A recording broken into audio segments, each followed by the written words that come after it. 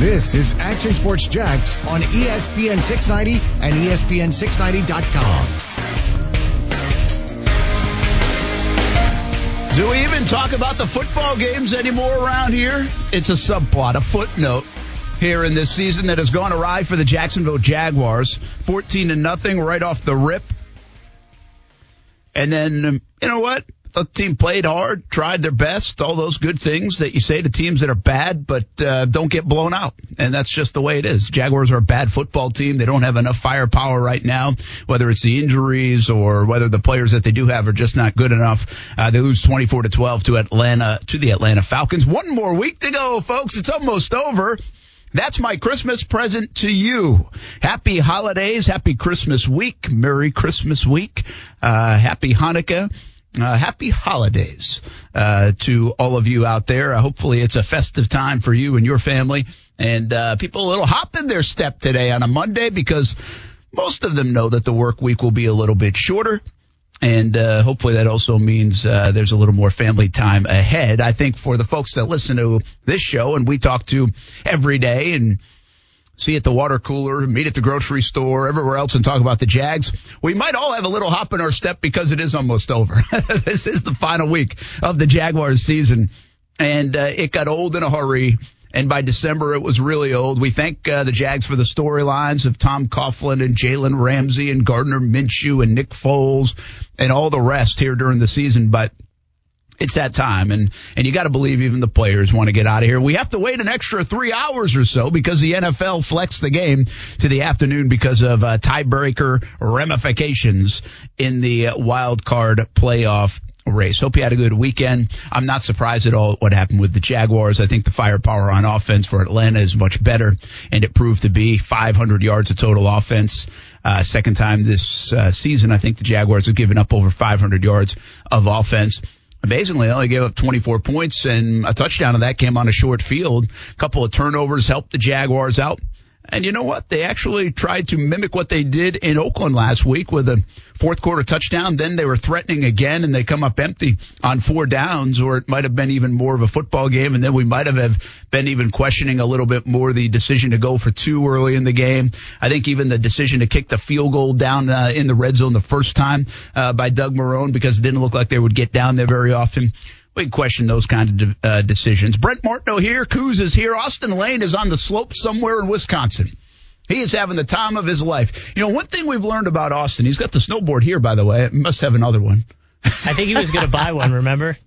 He actually did, too. I did buy it? Okay, yeah. I think he did buy a new one. And I don't think he's been using that one anyway. No. But one thing we've learned about Austin, and this has been a get-to-know-you kind of year for all of us, right? It's not like we knew a lot about each other before we started this thing in January, which, believe it or not, we're coming up on that 1-year anniversary, and we're throwing a party because of it. More on that down the road. But his eyes light up, man. That face lights up when you talk about snowboarding. He loves to snowboard. Yeah, he really does love it. And I mean, it's fun. Don't get me wrong. Every time I go, I hurt myself. So I've never been snowboarding. Now, I grew up skiing a little bit, yeah. And it's okay at skiing. I liked skiing. I wasn't like so passionate about it that I had to go like 15 times a winter, but they were close enough where we could go a couple of hours. And sometimes you'd go. I remember going with like a CYO trip, like a church trip, and I think I went another time. My parents took us one time. So I'd go here or there, but nothing crazy. And I liked it, but I never was like, oh, I got to be here every weekend.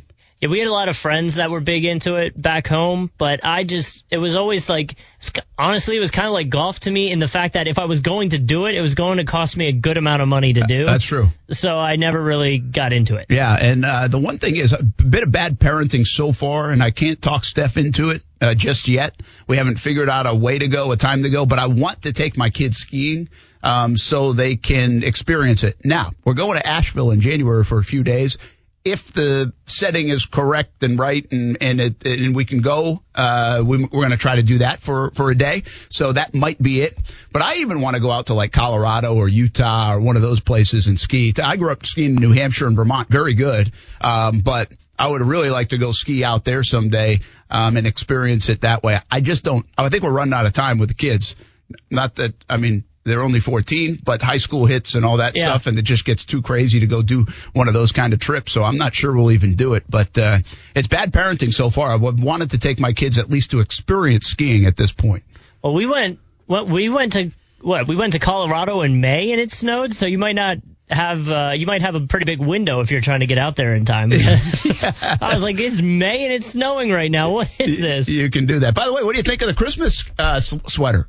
I like it. Pulling it off here. A little Gravedigger.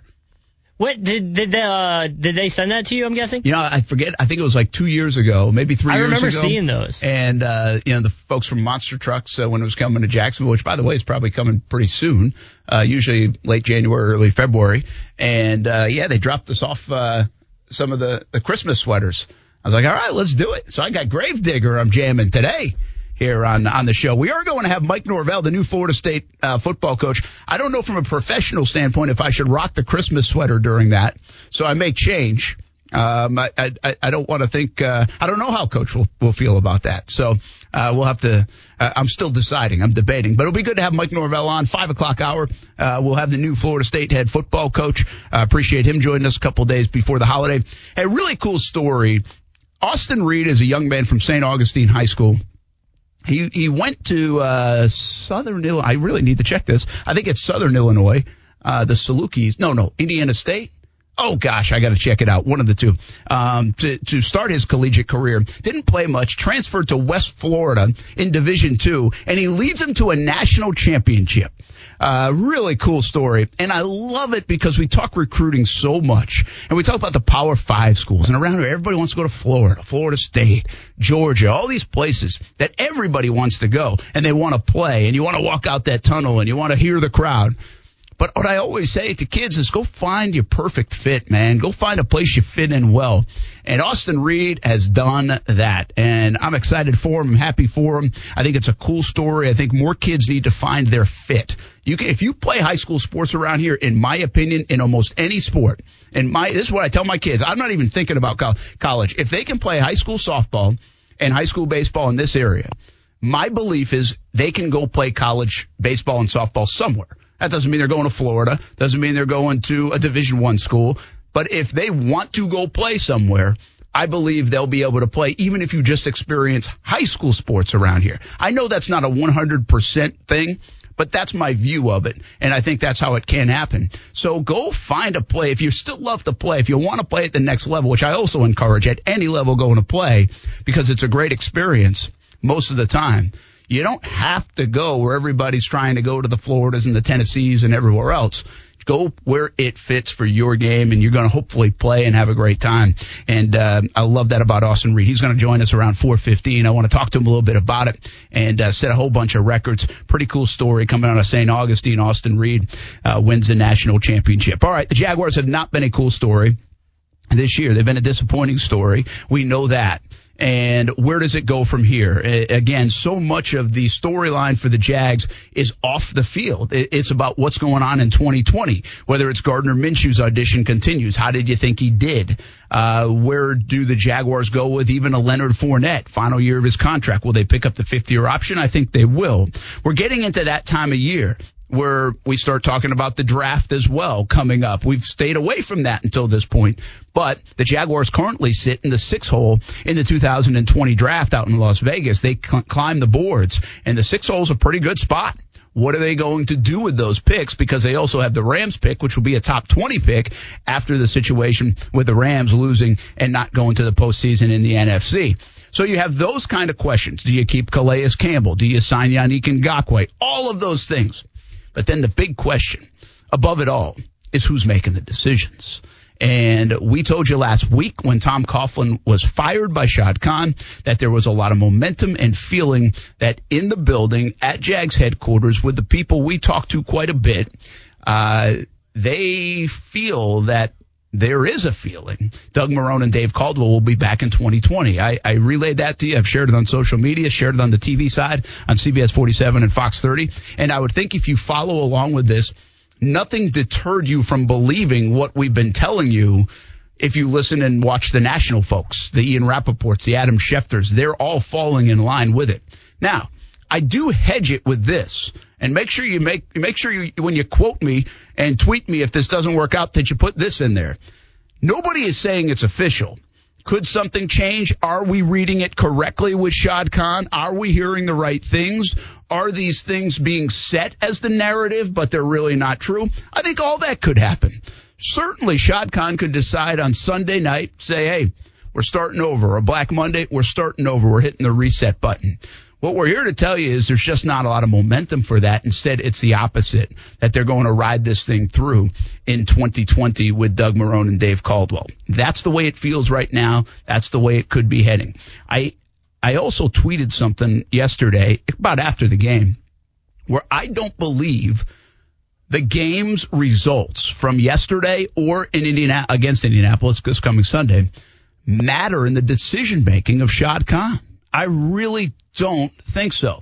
Now, you could paint me a circumstance that it's 50-10 and Indianapolis wins, or if Atlanta blew them out like 50-10 or 50-3 or something like that, that maybe they would go. But I'm telling you, I don't believe these two games have an impact or will have an impact on Shad Khan's decision. In fact, in my view, Shad Khan already has his mind made up. I'll tell you more of that why and why he might be thinking of keeping Marrone and Caldwell when we come back. Your thoughts on it. I'll also share some of the reaction to that tweet, some of the things you've also been saying on social media, but you're welcome to jump in. *690 904-362-9901. It'll be our last show before the holidays, so get in on the Jags talk today. What do you think? Not only about the game yesterday, the game Sunday coming up, but the future, 2020. Let's get a head start on that conversation. Marrone and Caldwell, are they coming back?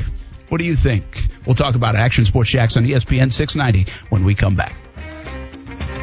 I thought offensively in the first half, we didn't really do anything. We had the one first down.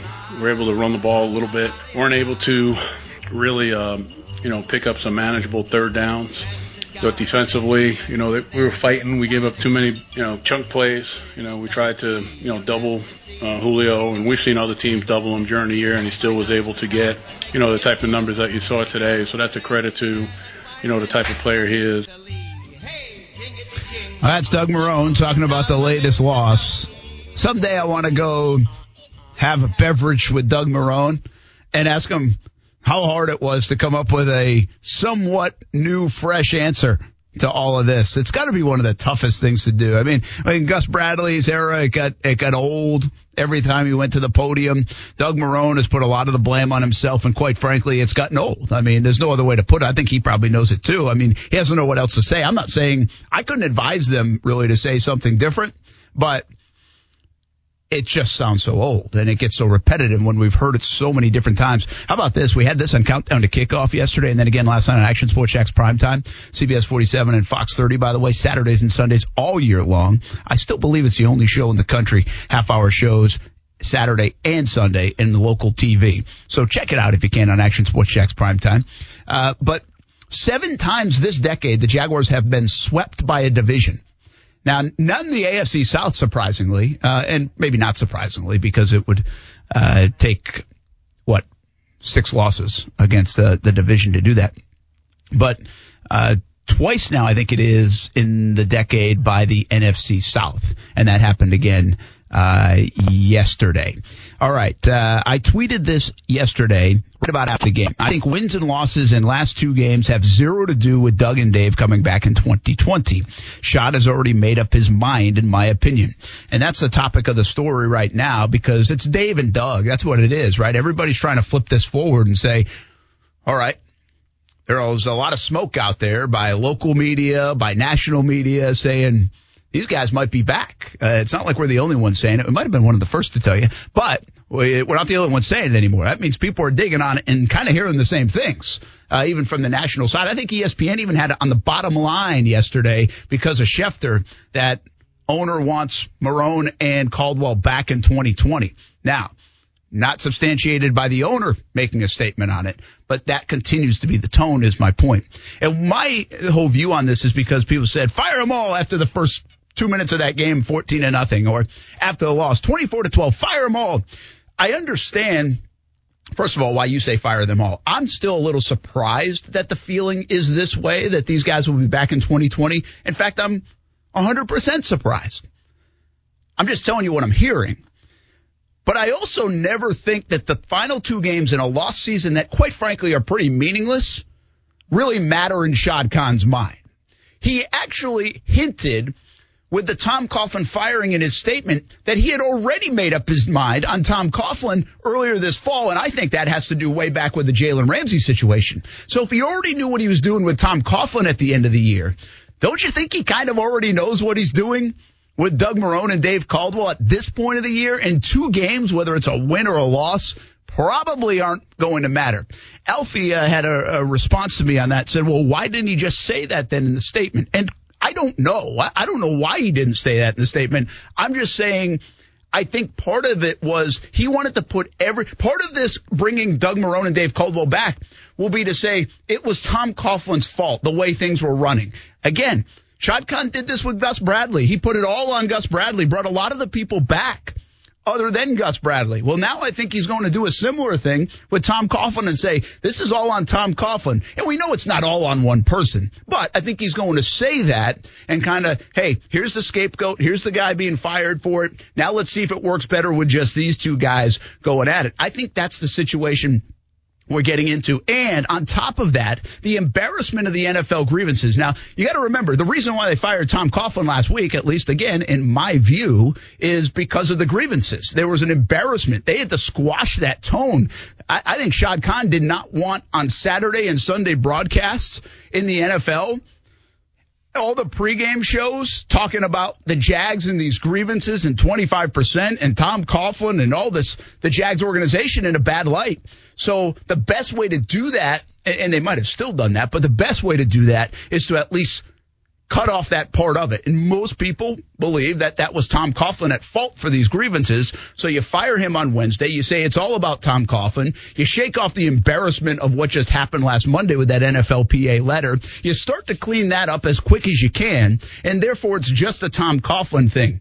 Meanwhile, you hang in the balance with Doug Marrone and Dave Caldwell to keep those guys kind of on edge as well for these next couple of weeks, because they certainly haven't earned a vote of confidence, and not with their performance on the field. But I'm just saying, I think deep down, I think Shad Khan already knows what's going on, and these 2 games will not change one way or another what he decides to do next Sunday night and next Monday at some time on the future of Doug Marrone and Dave Caldwell. So that's kind of my vantage point of it. We'll get to some of the responses from that tweet yesterday and what you guys had to say about it. And you're always welcome to jump in. Star 690 904 9901. I'll give you some reasons why I think Shad Khan would maybe think this way, because I'm trying to put myself in Shad Khan's position. And I'm trying to come up with how can't we hit the reset button here in Jacksonville? Because quite frankly, I think that's what I would do. I would hit the reset button in Jacksonville.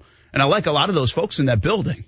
There's nothing against them. I just think given the fact of this season and last season and where this thing has gone, I would probably hit the reset button. But I've also tried to wrap my arms around, okay, why would he be thinking this way?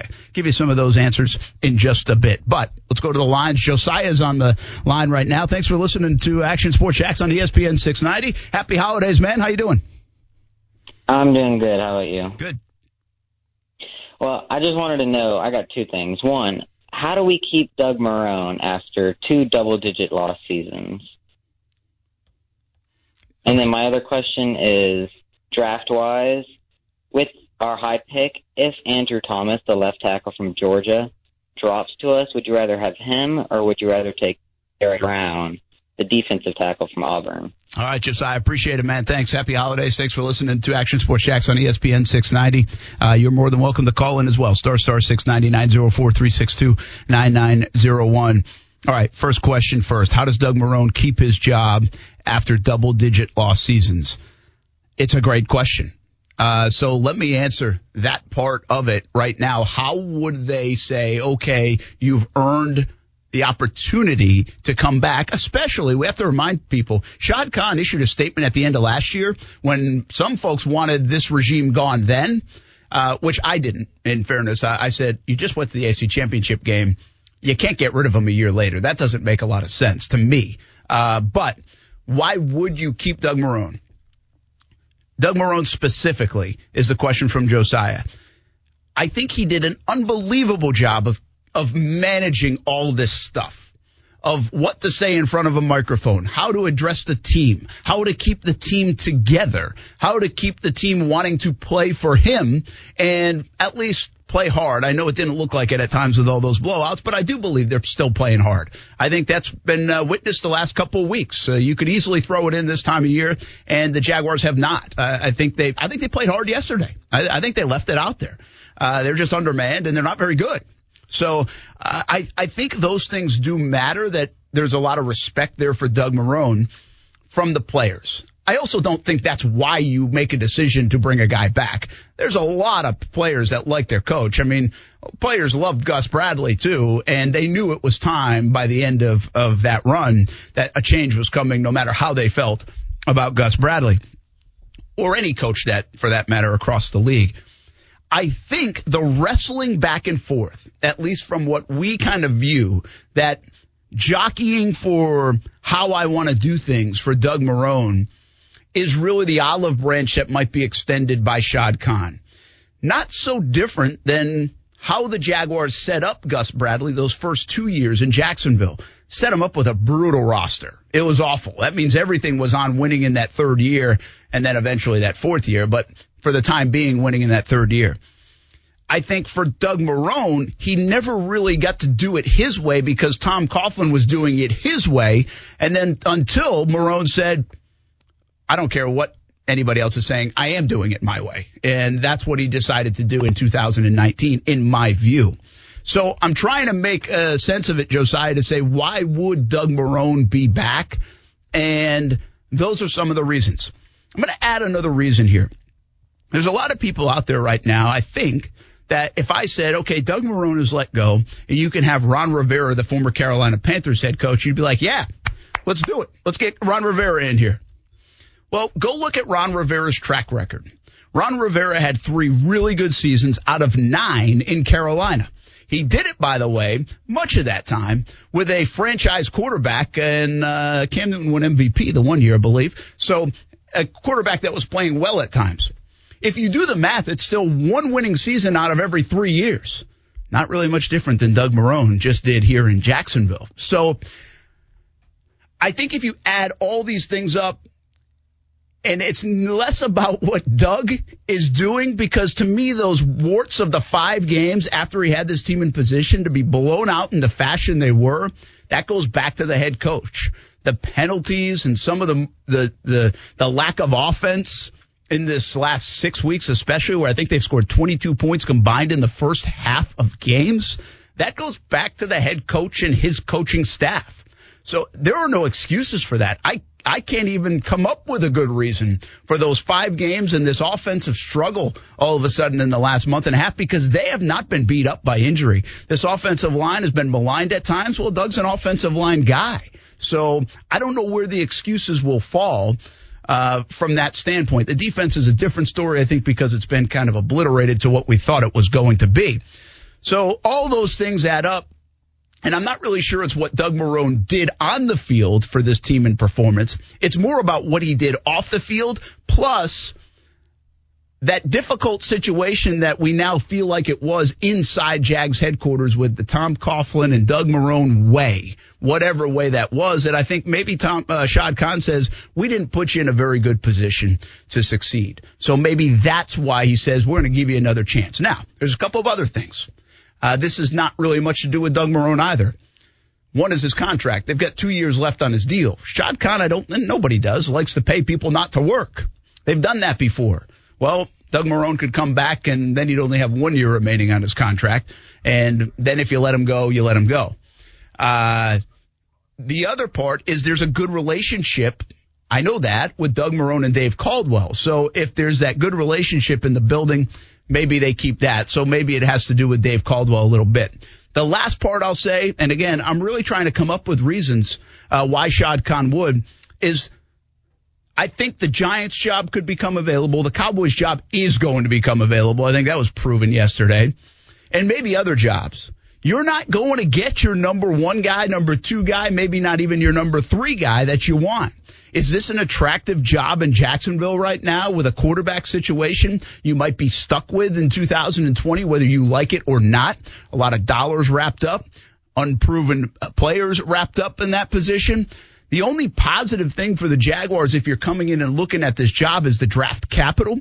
And there is some flexibility if you want to make some moves in the cap space, but it's not like you have enormous cap space to work with. So it all depends on how people will view that quarterback situation. I would believe Shad Khan has probably put a feeler out there on this job. And whether he called Mike McCarthy and said, what do you think about it? Would you be interested? And maybe he said, not really, man. This isn't a good situation. I wouldn't be interested in it. I'm not sure how many other people would be. Maybe he got some feedback like that.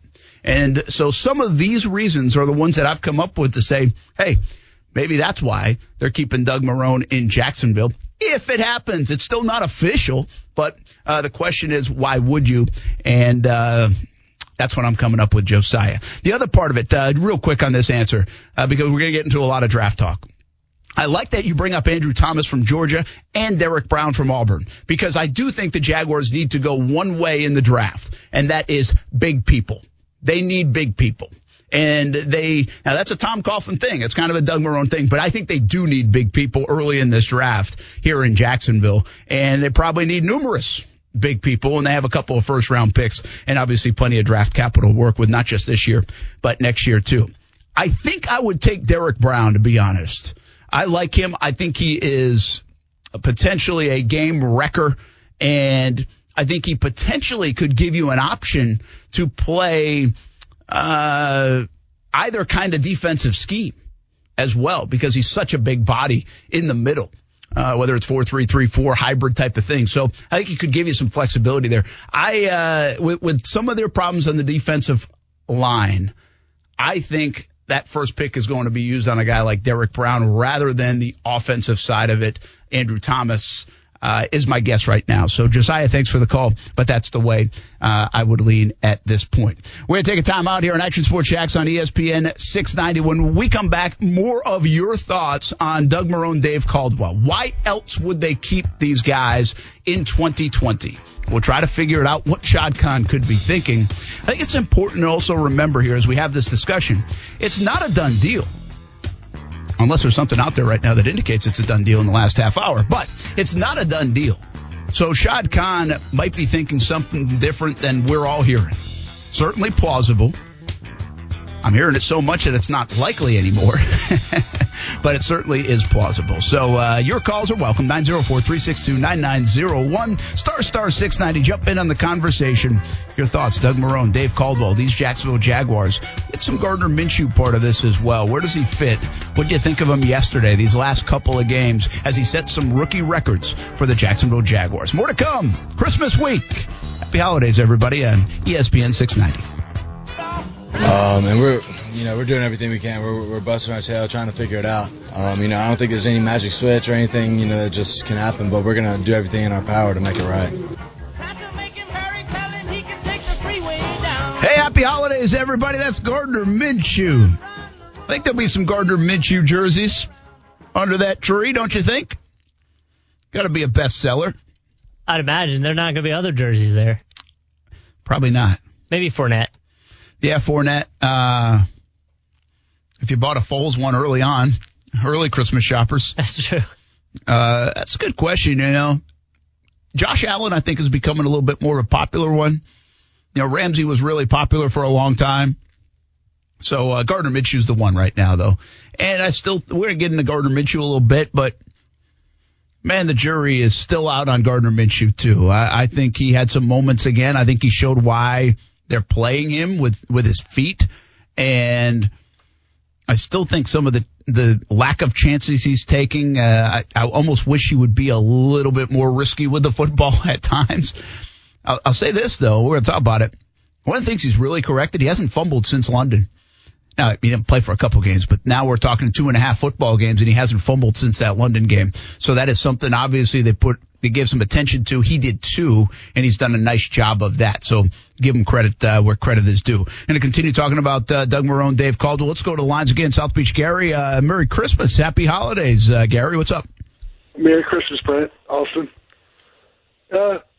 Brent, it's hard for me to believe that the Jacks are given as much utmost effort as you're saying when you look at Miami, Cincinnati, New York Giants, Washington Redskins. All of them have gaping holes in their personnel, and they all scored 35-plus points yesterday, with the Jags scoring 12. And instead of these retreads that are brought up, McCarthy or Ron Rivera, how about getting somebody from the college ranks, either Matt Rule or Lincoln Riley or Greg Roman, the Baltimore Ravens offensive coordinator?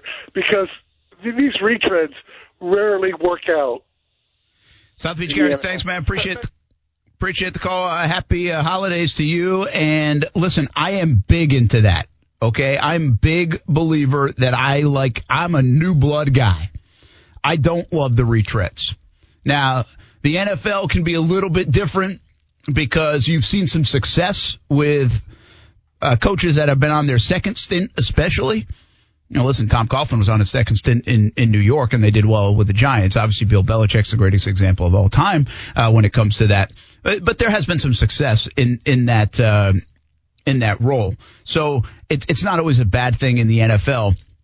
It's not always a bad thing everywhere else. It's a risk to take somebody who's kind of that new blood feel, whether it is college or a coordinator, someone like that. So I understand the risk involved.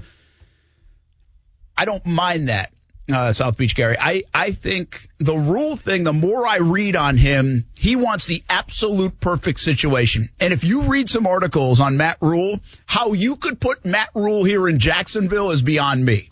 Now, I'm not saying I wouldn't want him here, or I'm not saying Shad Khan wouldn't want him here. I'm just saying I don't know how he's coming here given what he said. Now, is he a man of his word on what he said and wants to stay at Baylor? It's got to be a perfect situation, this, that. Again, I don't know. We'll see. Is the New York Giants a perfect situation for him? Is the Dallas Cowboys potentially, if they were to come calling, he's already in Texas? Maybe. So I think part of this whole conversation and what I've gotten into here today is it's not necessarily when we ask, hey, why is Doug Marrone and Dave Caldwell even being considered to come back in 2020? It's not this resume that they're going to show you to say, wow, look at that, look at that, look at that. I think it's a little bit to do with the attractive nature of this job right now. And I don't think this job, although it does have some attractions to it, draft capital, some nice young core players, maybe 2 pass rushers you could have for a really long time. DJ Chark has been promising. Leonard Fournette has done a nice job, whether you think he should have been drafted top 5 and is one of the top 5 backs, all those things. If you're looking at it from an outside looking in, you don't care about that stuff. You're saying, I can work with Leonard Fournette. You have a young right tackle in Jawan Taylor. You have some nice players. Miles Jack, I don't know where he fits on that landscape of things. So I think it's an attractive job from that point of view and also from a draft capital point of view. 18 of them in the next 2 years, including 4 first-round picks. And in 2020, it's going to be 2 top 20 picks. So if I'm somebody looking at this job, I would come in and be like, hey, I've already got a little bit of a core. I can build around that. I've got draft capital. I can build around that. I think the problem is if I'm looking at this job and I'm one of the top candidates, whether it's a retread or not, you could have other jobs that might be more attractive. And the Giants and Cowboys jobs, again, I keep using those as examples. We don't know if they'll be available. Sure, it looks like they could be, at least one of them, especially in Dallas. Those are always going to win out over the Jaguars job. I think this grievance thing is damaging from a perception standpoint. I don't really think it damages them in free agency as much as people think. And now that Coughlin's gone, that might actually ease some of that. But it's very fresh. And so if I'm looking at this job, I'm like, all right, well, going to have to clean up that. It looks like there's a lot to clean up culture-wise, at least from the outside looking in. And then I think one of the big things is I believe right now you're stuck with the quarterback situation. A lot of people want to get rid of Nick Foles, and maybe they do. But you're most likely, even if you get rid of him, you're going to be stuck with some element of that contract, dead money or not. Gardner Minshew, do you believe in him? If you look at his tape from a personnel standpoint, and I'm a coach coming in, I'm like, oh, I'm all in on this guy. I don't know. So, again, those things are more subjective, but how that person feels about it also indicates the attractive nature of this job or not. And so I think that's part of the reason all those things that I just said, that Doug Marrone and Dave Caldwell could come back, and Shad Khan's like, you know what? You guys created this. You guys created this quarterback situation, from the Blake Bortles extension to this with Nick Foles. Live with it for another year and show me how you think it's going to work. And if they get it to work, well, fine. Good for the Jags. Good for them. But if they don't, at least the next year you don't have that in 2021, say, and now you're more of an attractive job to maybe look at going out there, and maybe the Cowboys and Giants and other teams have already locked their guy up. Who knows what the job landscape will look like in 2021. Again, folks, I know I'm reaching a little bit at some of these things, but I'm trying to find the logic in it just like you. I understand all the responses we're getting. Like, I get it. I get you're like, how could you possibly do this? That's the responses I'm getting. And here are some of the answers I'm getting. I'm guessing Shad is dumping the whole mess on Coughlin, albeit correct or otherwise. I still believe a complete overhaul is needed. Let's see. I can't make any sense of it, Iceman DLG says. I'm less interested in the Jags and have little to no investment in the franchise. Alfie says, I just don't get what either Marrone or especially Caldwell, parentheses, who had to have someone hired to take over some of his job because he was bad at it, have done to even consider running back in 2020. Go Gator says, assume Khan was in the draft war room so he knows who exactly was pushing for what players. Sounds like Coughlin also pushed Tony and analytics out. So now that Coughlin is back, that's why Tony is returning. And that has been a little bit of the national mantra as well, is that Tony Khan could have an increased role in the analytics and in the entire organization. We can argue whether that's good or bad or indifferent, but you did notice when Tom Coughlin came in, Tony Khan was less involved. He was way more involved with Gus Bradley and Dave Caldwell. And he built relationships there. I think the Khans like Dave Caldwell. I really do. I think they like Doug Marrone. And is that swaying them in one way or another? I don't know. You can't let that get in the way of the right decision. But I think they do like them, whatever that's worth. And now Tony Khan potentially could have an increased role given this situation. Maybe. And that could be the case. I do think Tom Coughlin didn't want a lot of that around, I believe. And I think they gave full reign to Tom Coughlin to do whatever he wanted to kind of set the table on this organization 3 years ago. And he did some good things and some not so good things. But I think if you line everything up, and it's not lost on me, and nobody's even said this to me, but just reading the tea leaves, right when Tom Coughlin was hired, Tony Khan got a significant role with Fulham. And so he was not as heavily involved with the Jags organization, at least from my vantage point, as he might have been with Gus Bradley and Doug Marrone. So could he have an increased role now with Marrone and Caldwell? I might have said Gus Bradley and Marrone. I meant Gus Bradley and Caldwell. So we'll see. That could be definitely an element of it. Where does Tony Khan fit in the entire equation? Certainly a decent question. Ted Moore says, can't be any rational reason. There's not one single stat that says they can make us a winning franchise. Maybe thinking we can't get top shelf management, so stand pat, but you don't know how until you fire everyone and start. That's all I can fit in a tweet. Fair enough, man. Fair enough.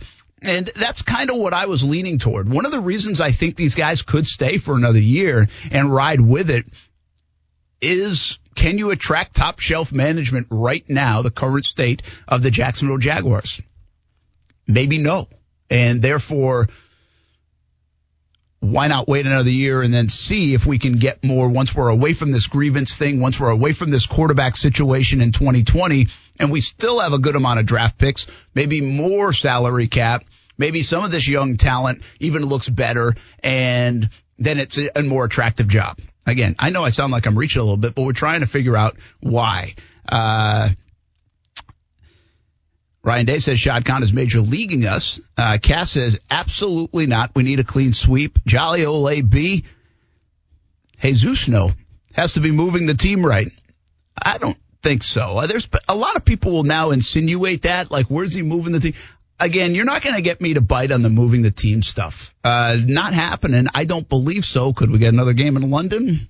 There's some smoke about that. But is he moving the team? I just don't believe it. And I'll be the naive guy there, and you can tell me I'm a moron for the next however long, and when it happens, or if it happens, you can tell me again I'm a moron, but I'm not buying into that. I don't think that's where this thing is headed, at least at the current time.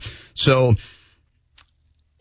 all these responses are the same. I get it. Like, what have they done? How can you say they're coming back? All those, it's hard to defend what this Jacksonville Jaguars organization has done, not only now, but also this entire decade. It's hard to defend Shad Khan's record as the owner of this football team. A lot of double-digit loss seasons. They have to figure it out. They've got to get it right. Is sticking with Doug Marrone and Dave Caldwell getting it right? I don't know. Those guys have gotten it wrong, and they've been part of getting it wrong. So it's hard for me to sit here and tell you, oh, yeah, they're going to do that. I mean, you can't find a more positive guy in town on the Jags over this last decade than me. Sunshine and Rainbow's president. But I am not here to tell you that these guys are going to win big if they stay in 2020. I can't come with you on that. I'm trying to find reasons why it would even make sense for that. Don't know how you justify no quarterback in a defense that has given up over 500 yards in 11 games. If he does bring them back, proves he could care less about winning, so he would be right. We can't support 8 home games. Going to be a lot of dropouts. I can't buy that an owner doesn't care about winning, even if he's not as vocal about it as a guy like Jerry Jones or somebody else. Which better be clean house and start fresh with all these draft picks? Demetrius said, tend to agree. Think it would have had to be a blowout yesterday and next week for anything to change. They rallied back late. Don't think that'll change his mind. Austin says, how many double-digit losses equal a blowout? Asking for a head coach. And let's go one more. Gator Smooth BS says, Shad is loyal and ask him to look back at the team record since 2014. Before Tom got here, Doug was on Gus's staff. We never cleaned house. And how has the defense played? Better or worse, it's time to stop, take your losses, and help the fans. Fire everyone is essentially what he said. So some of the responses in the fans, and it's all a pretty similar narrative from the fans, at least jumping in on the social media front, and that have called the show. Action Sports Jacks on ESPN 690. You can check in on that too. We'll find out in less than a week. Black Monday is a week from today. I thought for sure if you had asked me this question 2 weeks ago, 10 days ago, 8 days ago, it'd be a clean sweep in Jacksonville. Thought they were all out. Tom Coughlin is now out. And although I still can't fully wrap my arms around it and haven't really quite gotten myself to believe it yet, that these guys might be coming back, I think it's certainly trending that way. Doug Marrone, Dave Caldwell coming back in 2020. I tried to find some reasons for you. They're not good ones. I will tell you this. It's not going to help Mark Lamping and that sales staff sell tickets. This might be just an eat-it year down at Jags headquarters if they bring Doug Marrone and Dave Caldwell back. No other way to say it. I mean, it's not going to be pretty at the ticket office. Because one thing you do get excited about, even if you're a bad football team, is a new coach usually and a new quarterback. And a new coach would give you a little bit of a jump. Maybe this is different. They cleaned house. Maybe this will work now. Well, if you don't do that going into 2020, then the excitement just won't be there for the Jacksonville Jaguars. We'll keep an eye on it. Let's talk more about the football part of it. Gardner Minshew. Good, bad, and different? What do you think about him? Star 690. I'll share my thoughts next on ESPN 690. No, I mean, it felt, kind of like last week felt, where we were going to find our way, and it didn't happen for us this time. But that's, we can't just keep putting ourselves in this situation and expect to bail ourselves out every time. That's been a big problem. Gardner Minshew talking about it. I mean, they cannot play from ahead, and this football team is so much better ahead. Every team's better ahead. But this football team is built to be ahead. Leonard Fournette, I thought, ran well yesterday. Caught the ball again. He continues to have a nice year, over 1,600 yards, starting to join some elite company in franchise history. One of the interesting stats, over 1,600 yards from scrimmage and 75 receptions. He joins Jimmy Smith. I mean, Leonard Fournette has more than 75 receptions on the season. I don't know what that says I don't know if that's really, hey, nice job, Leonard, or what the heck are we constantly dumping it down to Leonard for and not throwing it downfield? I guess it could be a little bit of both. But they can't. What happened to this offense? Not that it was ever the Kansas City Chiefs, but even when Nick Foles went down, Gardner Minshew was moving this team up and down the field. And something in the last 6 weeks just stopped that. Go all the way back to the Houston game, and it all stopped. And quite honestly, they haven't lost a lot. They didn't have great tight ends to begin with. Okay, they lost a couple of tight ends. I mean, is Seth DeValve, when he went out for 3 games, is he that important to this football team? What am I missing? They don't have tight ends. They didn't have tight ends. They had very average tight ends to begin with. They had a hopeful tight end in Josh Oliver, and he never materialized. But they still were able to move the football up and down the field. And now I feel like I'm watching the 2011 Jaguars with Blaine Gabbert at quarterback when I wondered if he would get to 150 yards passing in a game, and that would be a milestone. And I'm not saying Gardner Minshew is looking that bad. I'm saying this offense looks that bad. They look non-threatening. Sure, DJ Chark missed the game last week. He's not 100% healthy. I mean, they've got some reasons, but not enough. Their offensive line has been healthy.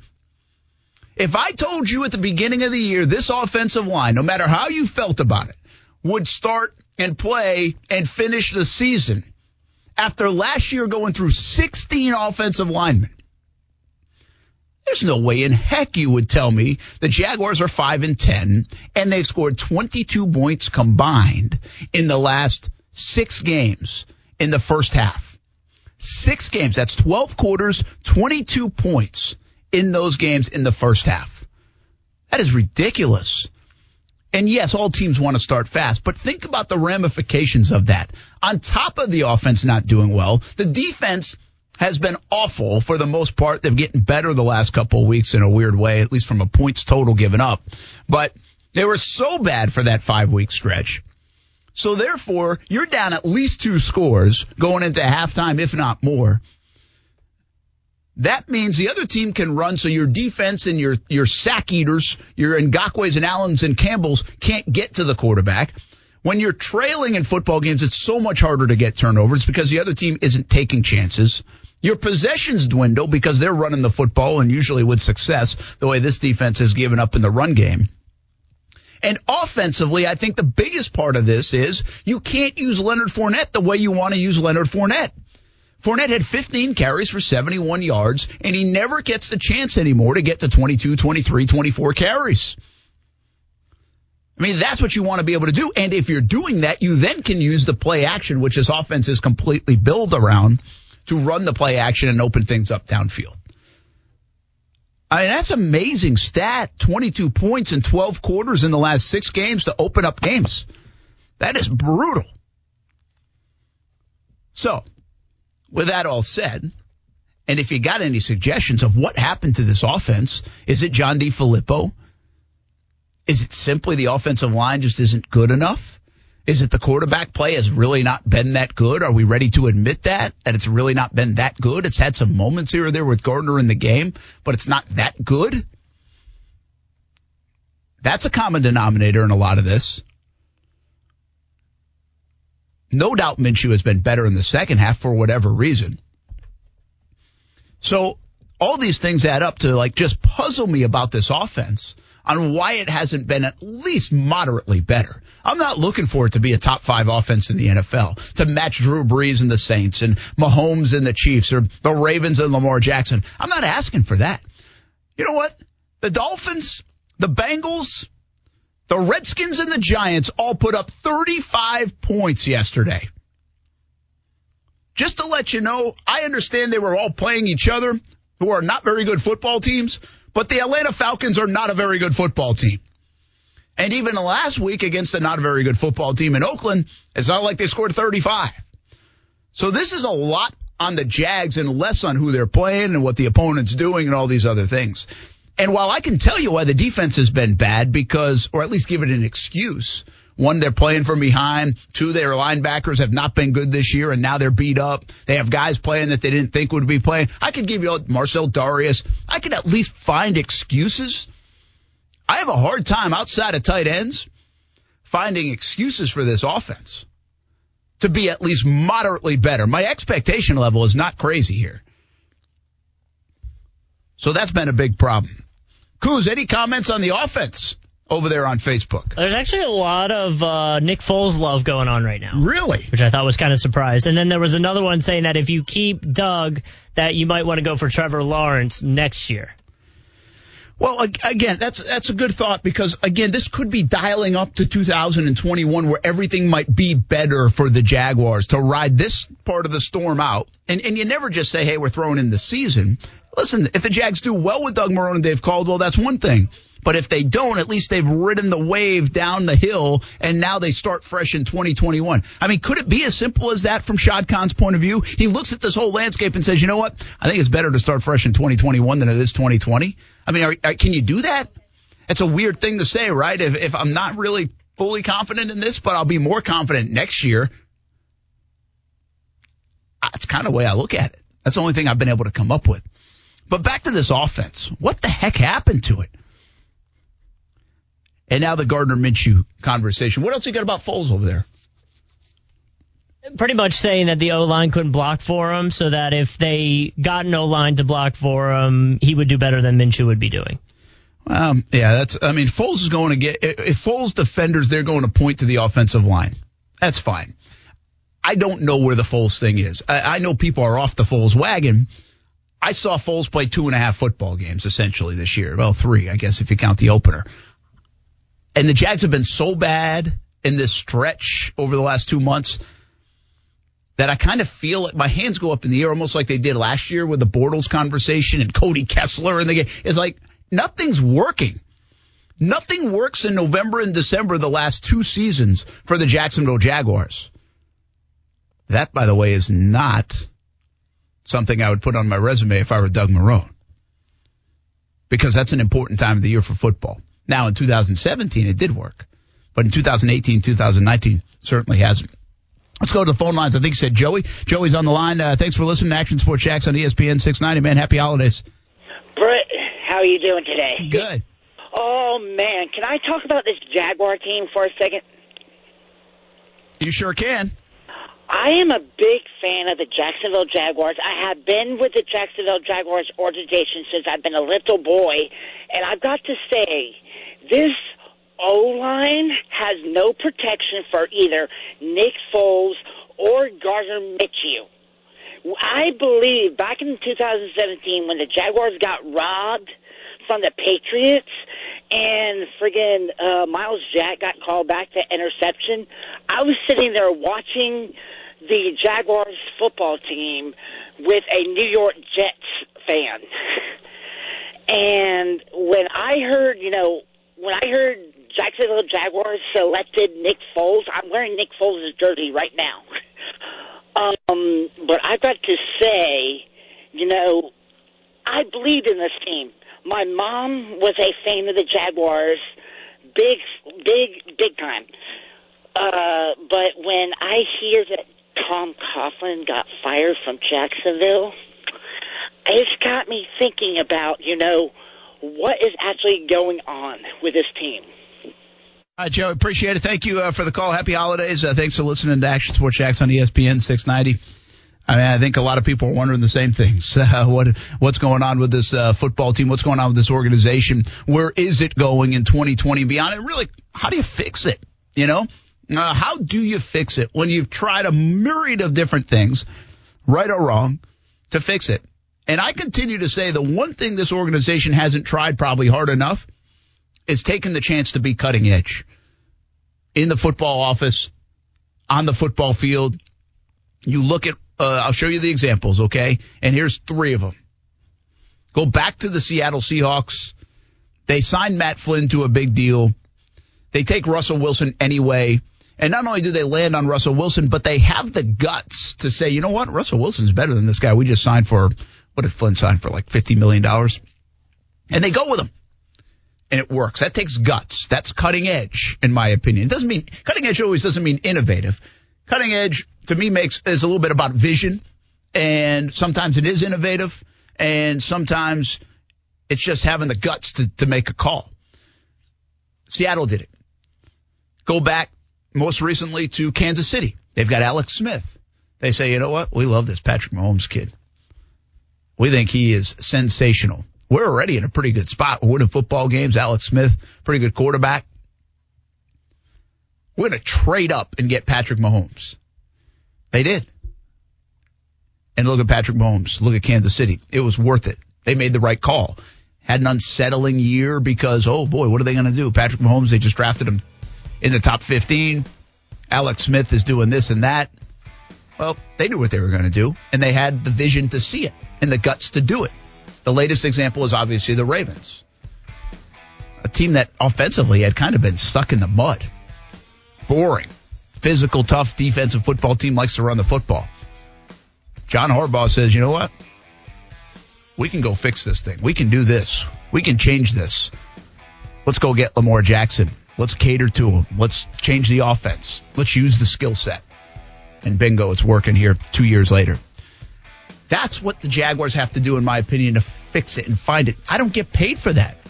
We'll figure it out. We'll try to suggest things. My job's not on the line if I suggest the wrong thing. But you got to have that kind of vision. You got to be able to make that kind of call. You got to have those kind of guts to be able to do it.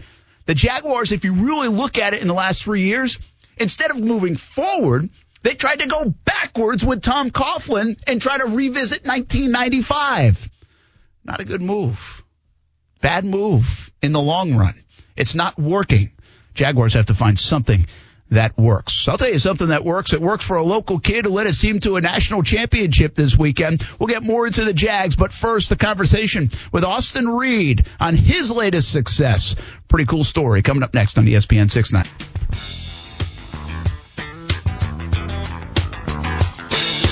Hey, welcome back, everybody. Happy holidays. Brent Martineau cruise along. Austin Lane will call us in just a little bit from the slopes of Wisconsin. I don't know how skiing really good in Wisconsin? Snowboarding good in Wisconsin? I'm assuming it is. I'd imagine. Yeah. Just don't it's probably a forgotten area of the country when you think of skiing. I think of like New England states and then out Colorado's, Utah's, Wyoming's, Montana. I don't really think about Wisconsin. I mean, who would think about Wisconsin other than when you think about Austin Lane? All right now we're thinking about another Austin. Austin Reed from St. Augustine High School. Fantastic job with the Yellow Jackets as the quarterback. And most recently, just led West Florida to a national championship at the Division II level. I think it's been a fun story to follow. What a fall into early winter it's been for Austin Reed. What a performance. And congratulations, Austin. What a cool moment on Saturday for you guys to get the national championship. Thank you. Yes, sir. Yeah, it was pretty crazy. Not gonna lie, it still doesn't feel real, but it was really special. Hey, man, this has been like a video game for you guys, especially the last month and a half. You've been putting up all sorts of crazy numbers. 6 touchdowns the other day, 399 yards, I think it was in the first half. How did you guys get this offense clicking so well? We have an extremely good receiving core. I felt like it was the best receiving core in the nation. I felt like we had a bunch of Division I guys who were playing at the Division II level. And everybody was firing on all cylinders. Our offensive line was blocking really well, and things were just really clicking for us. And how about your play? I mean, how much have you grown since we saw you in high school to be able to perform at this level on this stage? I mean, I know you're a confident player. You put a lot of work in. So many of you young players do. There's a lot that goes into it. But yes, sir. Would you even say you maybe even surprised yourself with some of these unbelievable performances? 100%. I didn't expect waking up on Saturday morning to throw for 500 plus and 6 touchdowns. That's for sure. I was just hoping to get the win one way or another. But I guess all the hard work pays off, all the praying, all the giving, the glory to God, all of it pays off to eventually be able to put up those kind of numbers. And like I said, it's just surreal. It doesn't even feel like it happened. How did you end up at West Florida, Division II school? Because this is the part that I've kind of been raving about, Austin. I think you know it, right? You know when you experience it in high school and there's signing day and you're being recruited and you're a player that can play in college and you're like, I want to go here, I want to go there. And your buddies are saying, hey, I'm going to Florida, or Florida State, or Georgia Tech, or all these places. And everybody you get that. I want to keep up with the Joneses. I want to play Division I football. I want to do this or that. But what I always think is you got to find your fit, man. And I know you had one stop in between, but it looks like you found your fit in West Florida. Tell us the journey. How'd you get there? Yes, sir, 100%. I didn't start until my senior year of high school at St. Augustine High School, and I feel like that may have put me a little bit behind the ball in recruiting. But had a great senior year, was fortunate enough to receive a couple Division I FCS offers, and then I chose to go to Southern Illinois University up in Carbondale, Illinois last year at Division I FCS school.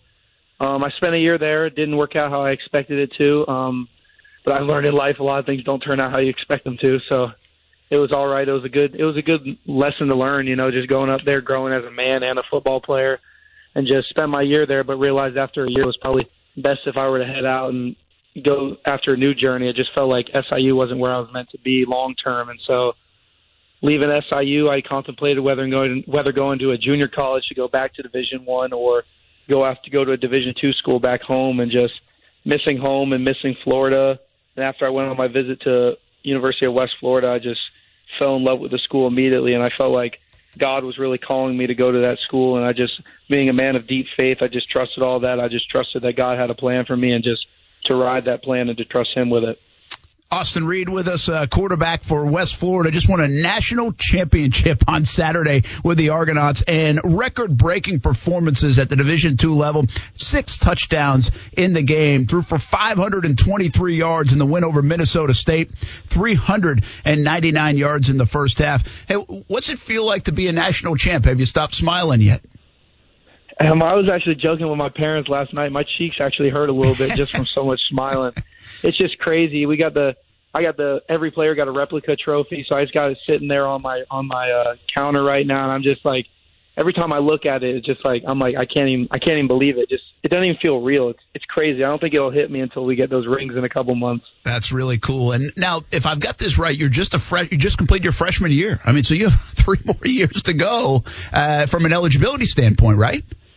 Yes, sir. Redshirt freshman season just completed. Wow. I mean, does any of your success make you think about, well, maybe I can play at a higher level, or is this a comfort spot and a spot that you're going to stick, you think? Obviously, having those desires to be on the biggest stage and to be known even more nationally, it'll be there. But just being at West Florida, I love the school. I love Pensacola. I love the program and the direction it's heading, and the coaching staff is just phenomenal. And so, I mean, sometimes people may try and chase the biggest things and may try and chase all the Division I accolades and things like that. But for me, I've come to think that bigger isn't always better. And so I'm just grateful for what God's blessed me with right now in the program I'm at. I don't feel the need to go if the grass may not be greener on the other side. Yeah, that's a good way to look at it. Austin Reed, quarterback of West Florida, played his high school ball at St. Augustine, and national champ on Saturday, joined us here at Action Sports Jacks on ESPN 690 for just a couple more moments. I think it's pretty cool. You look at the roster of West Florida, and by the way, people that don't know West Florida, it's a somewhat newer program, Division II in the state of Florida, but they're very successful in a lot of sports. Very good athletic program. So for all you kids out there looking to play at a college, keep an eye on that one out there in Pensacola, and obviously Austin Reed can tell you all about it right now, and he loves it out there. But you're not the only one, man. I mean, I think I saw the number was 17 from the Northeast Florida area. How cool was that to have all those local guys on that roster out there with the Argonauts? It's really awesome. We have a ton of 904 guys. We got guys from Potter's House, guys from Ribault, guys from Baker County, a couple dudes from West Side, and it's actually really cool. Like, it's almost like you have those brothers from back home who kind of get it, kind of feel what it's like to be from Northeast Florida. We always joke about it, always argue about what high school programs were the best in the area, but it's definitely nice to be around people who you're familiar with and they're familiar from the same area. You guys went on such a run here in this postseason at the Division II level. Do you have a snapshot of a play that changed everything? I think I want to go back. Maybe it was a few weeks ago. You guys scored late, right, to keep the season alive and stay alive and survive in advance?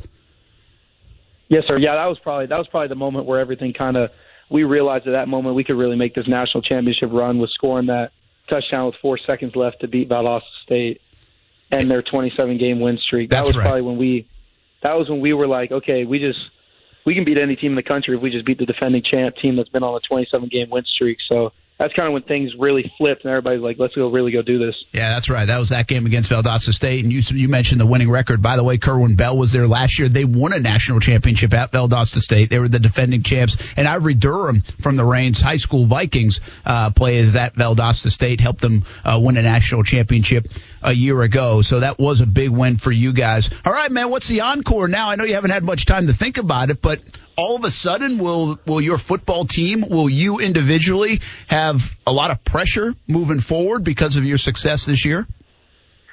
I think the pressure is obviously going to be there. It's going to be one of those how do we follow this up kind of moments, because now we're no longer going to be the underdogs. And going into the season, we're most likely going to be the preseason number one team in the nation. And so I think it's just staying hungry. You see guys like Tom Brady who they got 6 Super Bowl rings, but he was wanting that 7th one just as badly. So I think that's the kind of the mindset it's going to be is, let's go get a second one. I mean, we didn't win the GSC conference last year, so let's go win the conference and the national championship. So I think it's kind of one of those things where it's just stay hungry and go prove it to even more people how good we are. Austin Reed with us. A spectacular season for West Florida. Unbelievable run in the postseason. 523 yards, 6 touchdowns in the national championship game on Saturday. West Florida wins the national championship in Division II. Let me ask you this, man, and then I'll let you go. I talked about the fit. For a young person coming out of high school, and you got to find that fit, whether it's an ACC program, a Division II program, doesn't matter. Just find the fit where you can play, be successful, enjoy your career and experience in college. But also, there's this push nowadays for everyone to do everything so fast. You have to be committed as a 9th grader. You have to be breaking all sorts of records. You might have to enroll early. And while you don't have to do that, it almost feels like so many feel like they have to do that to keep up with the Joneses.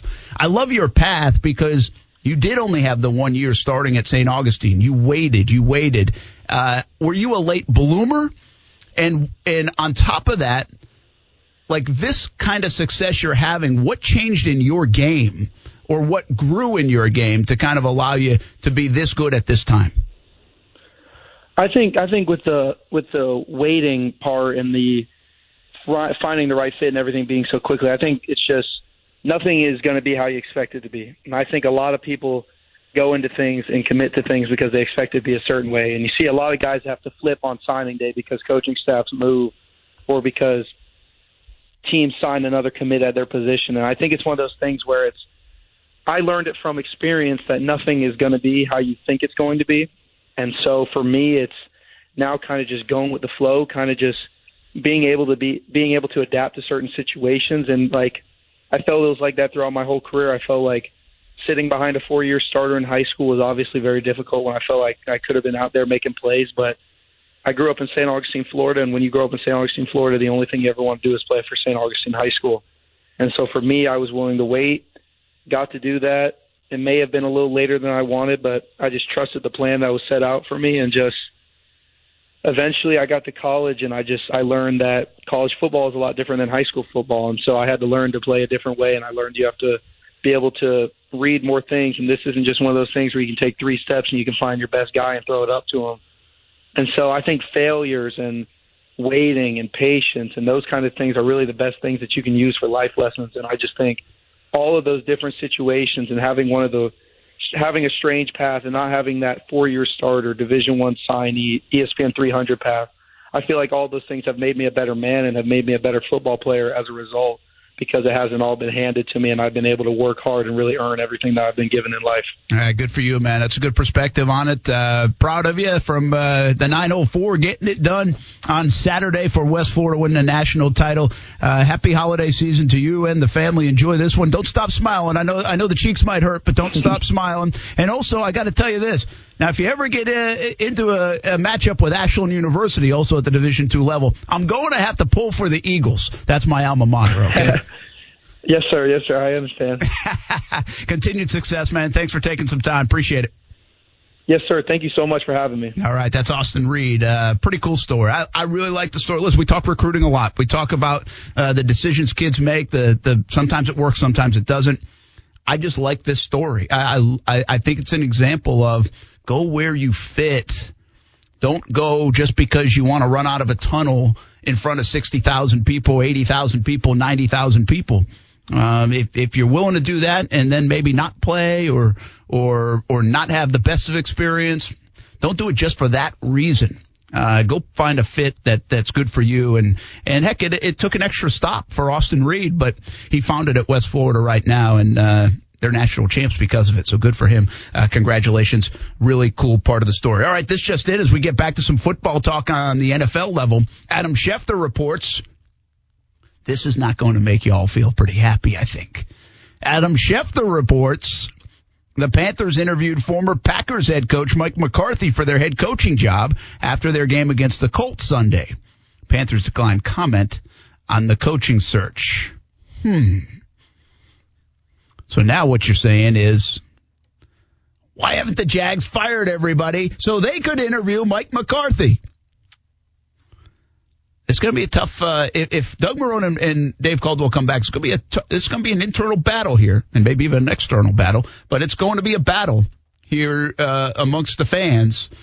I'm talking like each and every one of you to kind of process all this stuff, all these interviews going on. Like, I honestly would be excited right now if the Jaguars were to interview Mike McCarthy or consider Mike McCarthy or at least be looking into Mike McCarthy.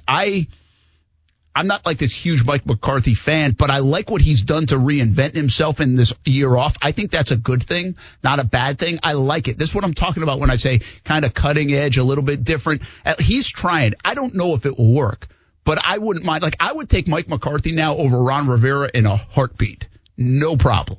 My question is, what would be the arguing points to pick, say, just specifically the Panthers there? Why would you pick the Jags over the Panthers if you had the option as a coach? Yeah, that's a good point. That's a good call, right? Just take those two jobs. Forget about what could be out there if it's the Cowboys and the Giants and the rest of them. Let's do this. Let's take a break. When we come back, I'll answer that question and much more. What do you think about the same question Kuz just asked? Is this even a better job than the Carolina Panthers right now? Because that job is open. It's the only job open. And there's a little bit of a quarterback problem going on there. No, they've got their quarterback issues, and Kyle Allen is not the answer. So, really good question, Kuz. Let's talk about it on the other side. As Mike McCarthy interviews with the Panthers, are the Jags missing the boat by not already doing the same or willing to do the same potentially after the season finale on Sunday? Let's talk about it. Star 690 is the number, or check in on social media. We're on YouTube, Twitter, Facebook, Twitch, and of course you can listen in your car and on ESPN690.com. We'll be back. Happy holidays, everybody. Hope you like my Christmas sweater. Yeah, anytime a team just get up on you on 14 in the first quarter, man, it's tough. It's just tough. We got to scratch and claw our way back. We just didn't get the job done. No, they didn't. No, they haven't. It's interesting, all the response to Doug Marrone, and they like Doug, and they appreciate how he's handled things. And, you know, even Doug Marrone said, hey, you kind of hope every player in the league would say that about you. I just still can't get over the fact this team responded the way they did after 4-4. You don't even have to be that good of a football team, but to go 5 games like that is one hell of a response to a guy that set everything up for you on the table to get you to 4-4 with everything else going on and inside the building, the Jalen Ramsey stuff. Still can't get over that part of it, but it comes back to Marrone at the end of the day. If you listen to me, I know everybody loves to point at the front office and the coaches and everything else. I still believe it's a player's game, and this has to be on the players to some degree. They just don't take the brunt of it. And that's not a defense mechanism for the coaching staff either. They deserve some of it, no doubt. I mean, I've said Doug Marrone deserves praise for the job that he did to get him in that position, but he also deserves a lot of blame because whatever he did to get him in that position didn't work. It backfired. They lost 5 games in a row by 17 points or more. And that's really the hardest thing for me when it comes to Marrone staying, if we just look at that piece, is that 5-game stretch.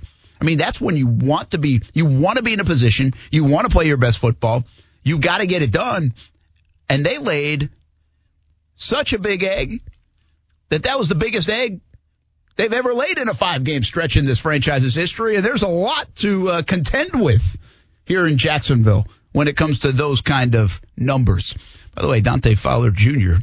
not holding back today on social media. Or did he delete some of these?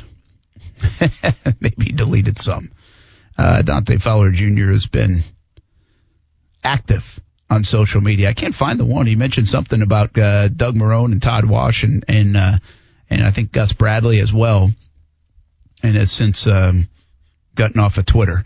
So that was interesting, at least for the short term. All right, Kuz asked a question before we hit the break, and it's a good one. I just shared the news that Adam Schefter is reporting, and now I think multiple folks are reporting, that the Carolina Panthers interviewed Mike McCarthy this weekend for their head coaching vacancy. And so Kuz said, okay, if this job was open, which would be the more attractive job coming in? It's a great question. I mean, think of Carolina. They've got a quarterback situation that's not a fun one right now either. Not at all. Kyle Allen looked to be the part for about 4 games, so much so they said, where's Cam Newton going to go? Now everybody's like, wait a minute, don't take the key card away from Cam just yet. Let's make sure we figure out what we're doing here. But Cam Newton's been banged up. He's had some fantastic years. He's been wildly inconsistent in my view, and now he's banged up. His style of play is, I don't think you can trust he is going to be available going forward. We will see with the Cam Newton situation. You have Christian McCaffrey. You have some players on that roster, but there's also some aging players like Olsen and Kuechly. I don't know if I love that roster. I mean, this roster at least has some youthful parts to it at key spots. Running back, a wide receiver. That might not be a one wide receiver, but he's a solid 2 wide receiver. Right tackle, I think, is going to be a good player. I know he hasn't had unbelievable weeks, week in, week out, but I think he's going to be a good player, Jawan Taylor. And then you have those bookend defensive ends with Josh Allen and Ngakoue at the very least. So even if you just want to stop there, I think a lot of coaches and players would take, and GMs, would take those players. They would take Ngakoue and Allen and Fournette and Chark and Taylor. And if you think about those spots, those are pretty big building block spots that you want for your franchise. Now, it's not a left tackle. I think the jury's still out on Cam Robinson. And obviously quarterback is another one, and we can debate on a cornerback. But Jaguars are in pretty good shape in a lot of those key positions. Quarterback not being the case. So I think actually the Jaguars have a more stable quarterback position spot right now, even though it's an expensive one, and one you probably have a hard time getting out from under than Carolina does. And, I mean, you play in the AFC South. Like, if I'm a coach, I come over and be like, listen, the AFC South's been whatever. You know, Tennessee, do they have their quarterback of the future? Indianapolis, do they have their quarterback of the future?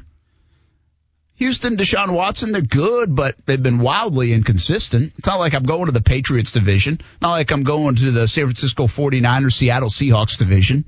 Not like I'm going to play Aaron Rodgers every year or the Chiefs.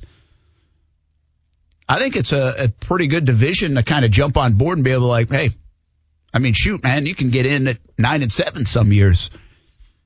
And the NFC South is way more competitive, I think. But Breeze is on his way out. But the Saints seem to always be a factor. They have a lot of talent.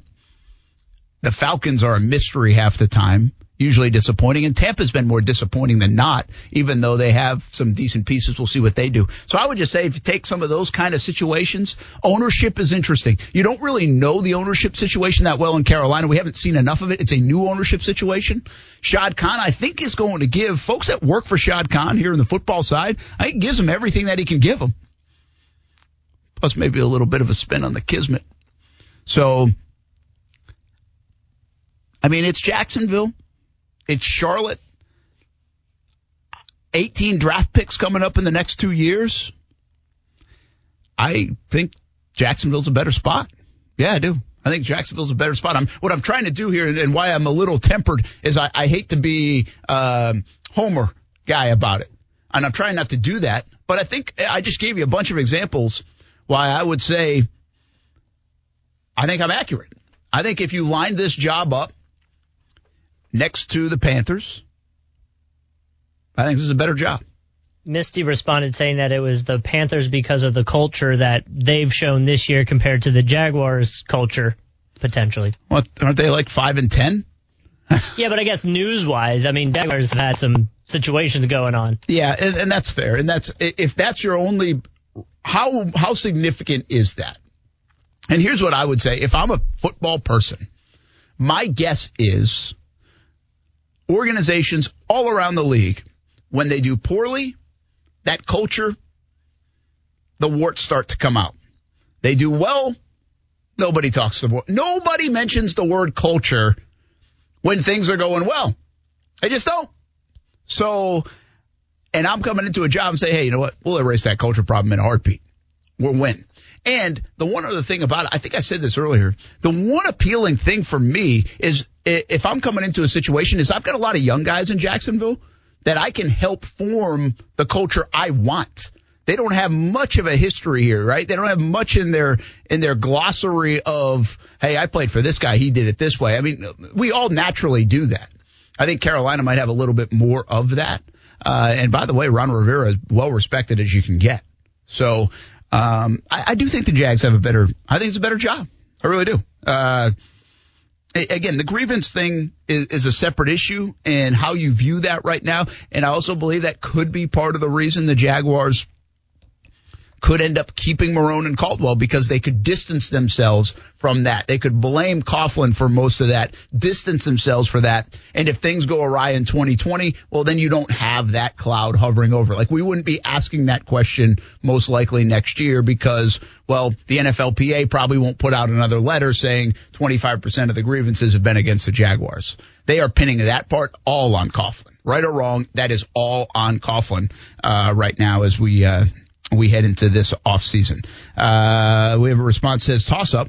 I think you overvalued the Jags roster, maybe edge to Jags because of picks in the draft. Fair enough.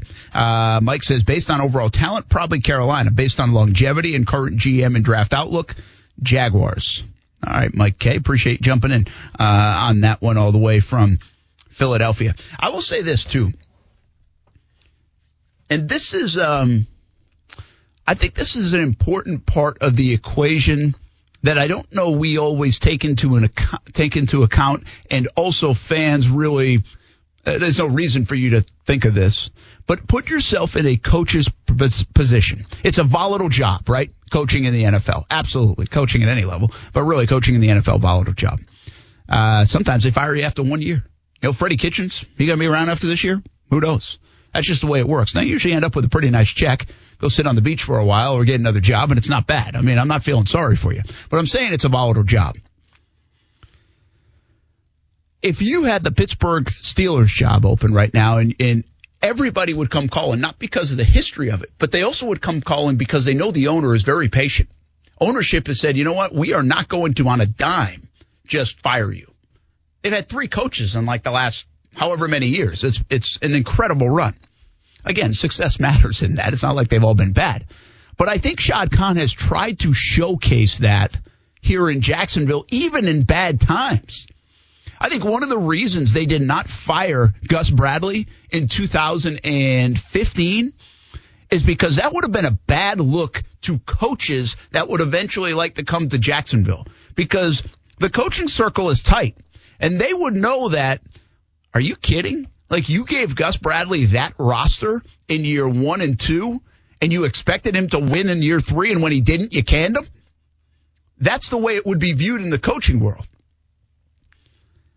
That's why that's not the only reason, but I think that's one of the reasons why they gave Gus Bradley another year. Because you kind of have to set the temperature of the way you're going to be as an owner. And I think Shad Khan has showed patience. Now, you're going to throw at me Gene Smith and Mike Mularkey. I think the big difference with that one is Gene Smith and Mike Mularkey, they said they could win. Right then, they thought they were ready to win, and it blew up so badly that I think that really ticked off Shad Khan. I think he's like, well, you told me we could win, and we went 2-14. What are we doing here? Well, I think when Dave Caldwell took over, he said, listen, this is going to take a little bit. And he was right. It took a little bit. So my point in all of this is showing Doug Marrone another year, whether it works or not, showcases to potential coaching candidates that, hey, I'm going to give you some time. I'm not going to pull the plug on this thing in a year, in 2 years. And you know what? I'm most likely not going to pull the plug on this thing in 3 years. So I don't know how important that is in terms of the decision this year for Shad Khan to make when it comes to Doug Marrone. But if it does turn out to be that, I think this becomes an attractive place just because you know the owner can be patient through difficult times. And to me, that's an admirable thing. If you're going to a job and you know you're going to get at least 3 years and maybe 4 years, even if you don't have tremendous success, and sometimes even when you really stink, I think that's a nice way to keep a $3 million salary a year. And that's important to people, by the way, as it probably should be, at least to the families. So just another example of how it does maybe factor in from a coaching perspective. But I think the Jaguars situation is better. I'm trying not to be a homer here, but I do. I just laid out an example of Carolina, Jaguars. Listen, the Jaguars will not compete with the Dallas situation. They won't compete with the Giants situation. It's New York, it's Dallas. Totally different. That won't be even a debate. It just won't. But I think when you talk about Carolina, absolutely. I think it's a flip a coin. And I think I can make the case that even Jacksonville might be a better situation than the Carolina Panthers. If you have a thought on that or two, let me know. Star 690 is the number, 904-362-9901. Before we head to a break, and on the other side, we're going to have Florida State head football coach Mike Norvell call in the show. So looking forward to that conversation with the new coach in Tallahassee. And a little bit later on, Austin Lane will join us. We'll get his thoughts on the Jaguars situation as it turns right now in Jacksonville. Plus, we are going to draft the 12 Days of Christmas, Coos. I don't know if this kind of feels like the 12 Days of Christmas could feel a little bit like the 2013 NFL Draft. There aren't a lot of stars in the picks. I was looking at the songs, and it looked a lot harder than I thought it would be. Yeah, it's not easy. There are some real duds in there, much like the 2013 NFL Draft. You have your Christmas shopping done, Coos? I did. I finished it that one day during the show. During the show on Amazon. So you're an all Amazon shopper. Yeah, one go. We were good. Does anybody shop anything else but Amazon when they go online? I mean, I used to. Like, I would look up, like, good gifts for mom, and, like, just whatever website would pop up, I'd go there. So, like, that's kind of where I would end up with it, but now I'm kind of all Amazon. I got you. Get that phone. We'll finish up this segment and get to a break in a moment. But, you know, I was thinking of something today. I actually went to the bank today. I needed some cash, and I went to the bank. It had been like the first time in forever that I'd gone to the bank. It's amazing how much you just don't need cash anymore. I used to like going to the bank. I was the last person I think this building to not get direct deposit. I think I've told that story. I didn't even have an option. Yeah, I don't even, do you have an option anymore? You might. I don't think I did. When I got hired, it was automatically. Oh, was it? Yeah, I think so.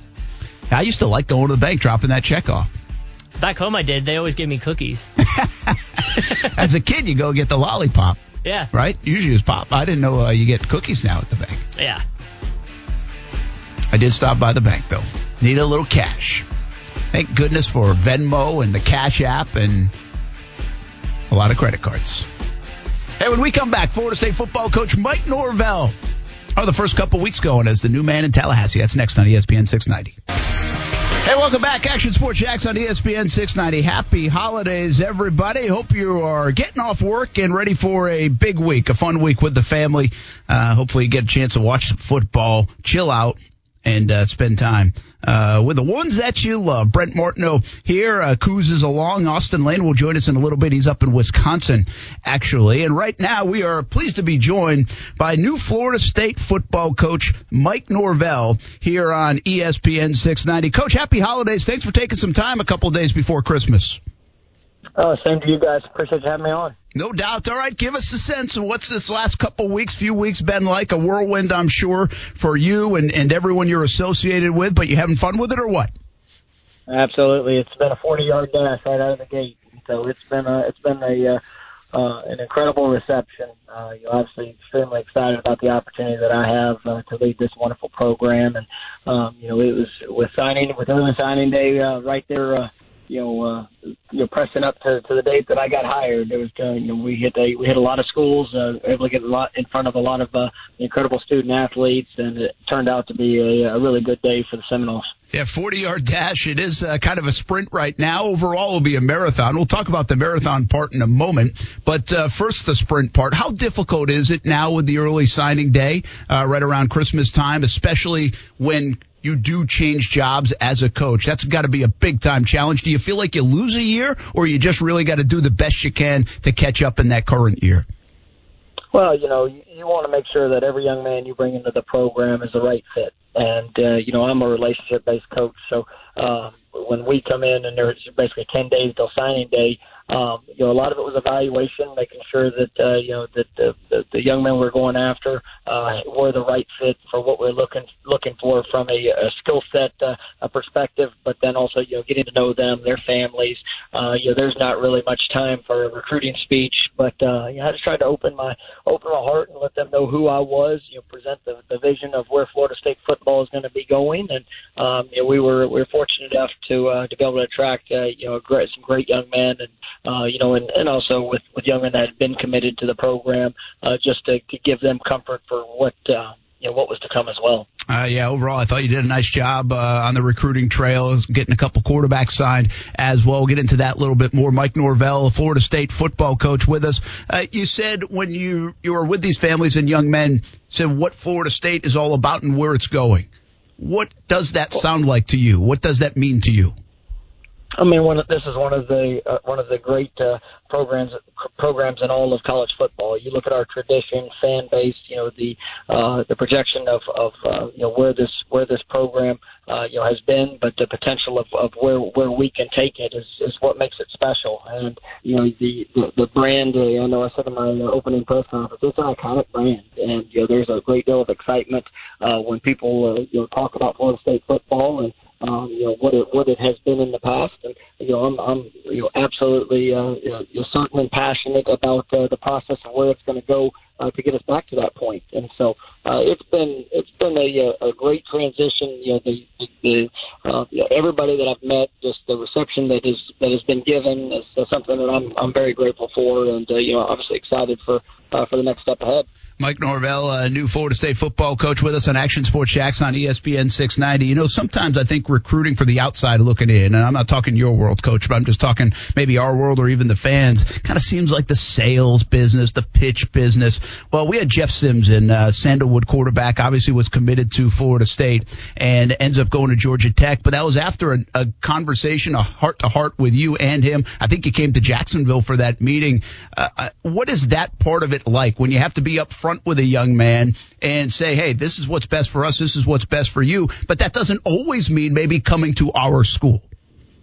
Well, I mean, I try to be open and honest with every young man and family about what the expectations can be, and it's I think obviously Jeff is a phenomenal quarterback, does a lot of great things, and we were able to have just a real heart-to-heart conversation, and I think we talked about his future, talked about what that was going to look like, and then every young man has a choice of what they want to do and what they're going to look at moving forward, and for us it doesn't matter to if it's a young man that we sign or young men that go other places. I just want to be open and honest with them of what the expectations should be, and that's how I've always recruited. That's that's kind of just who we're going to be, and so I'm excited about the young men that we were able to bring into the class.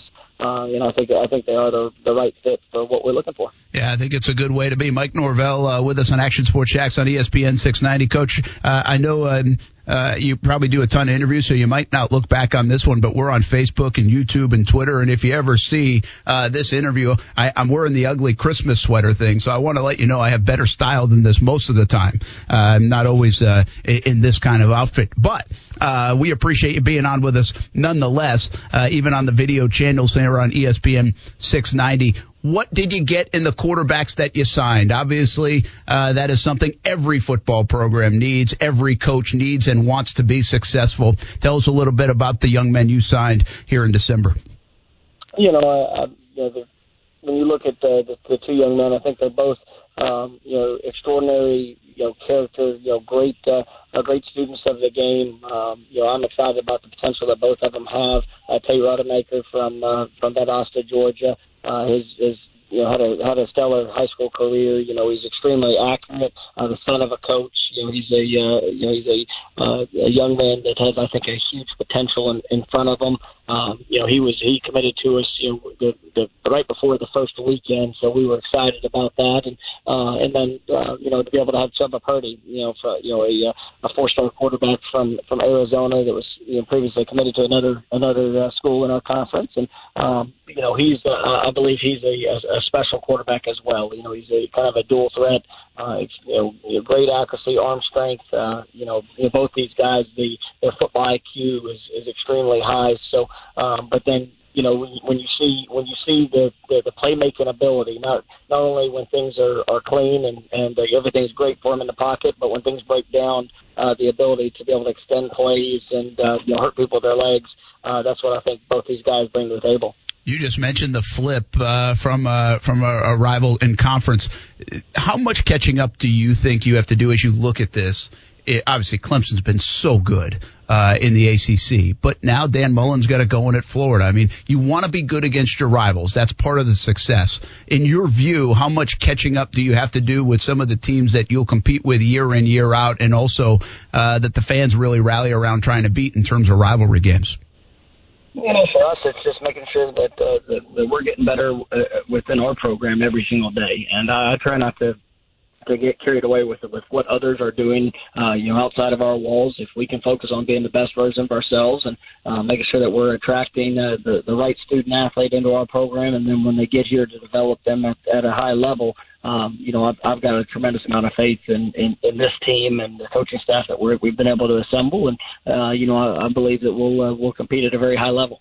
As you look at this roster, 300-pound young men that are athletic are very hard to find. It's hard to find in the NFL. It's hard to find in high school. It's hard to find in college. But Florida State and Tallahassee, it's really been difficult to find good offensive line play.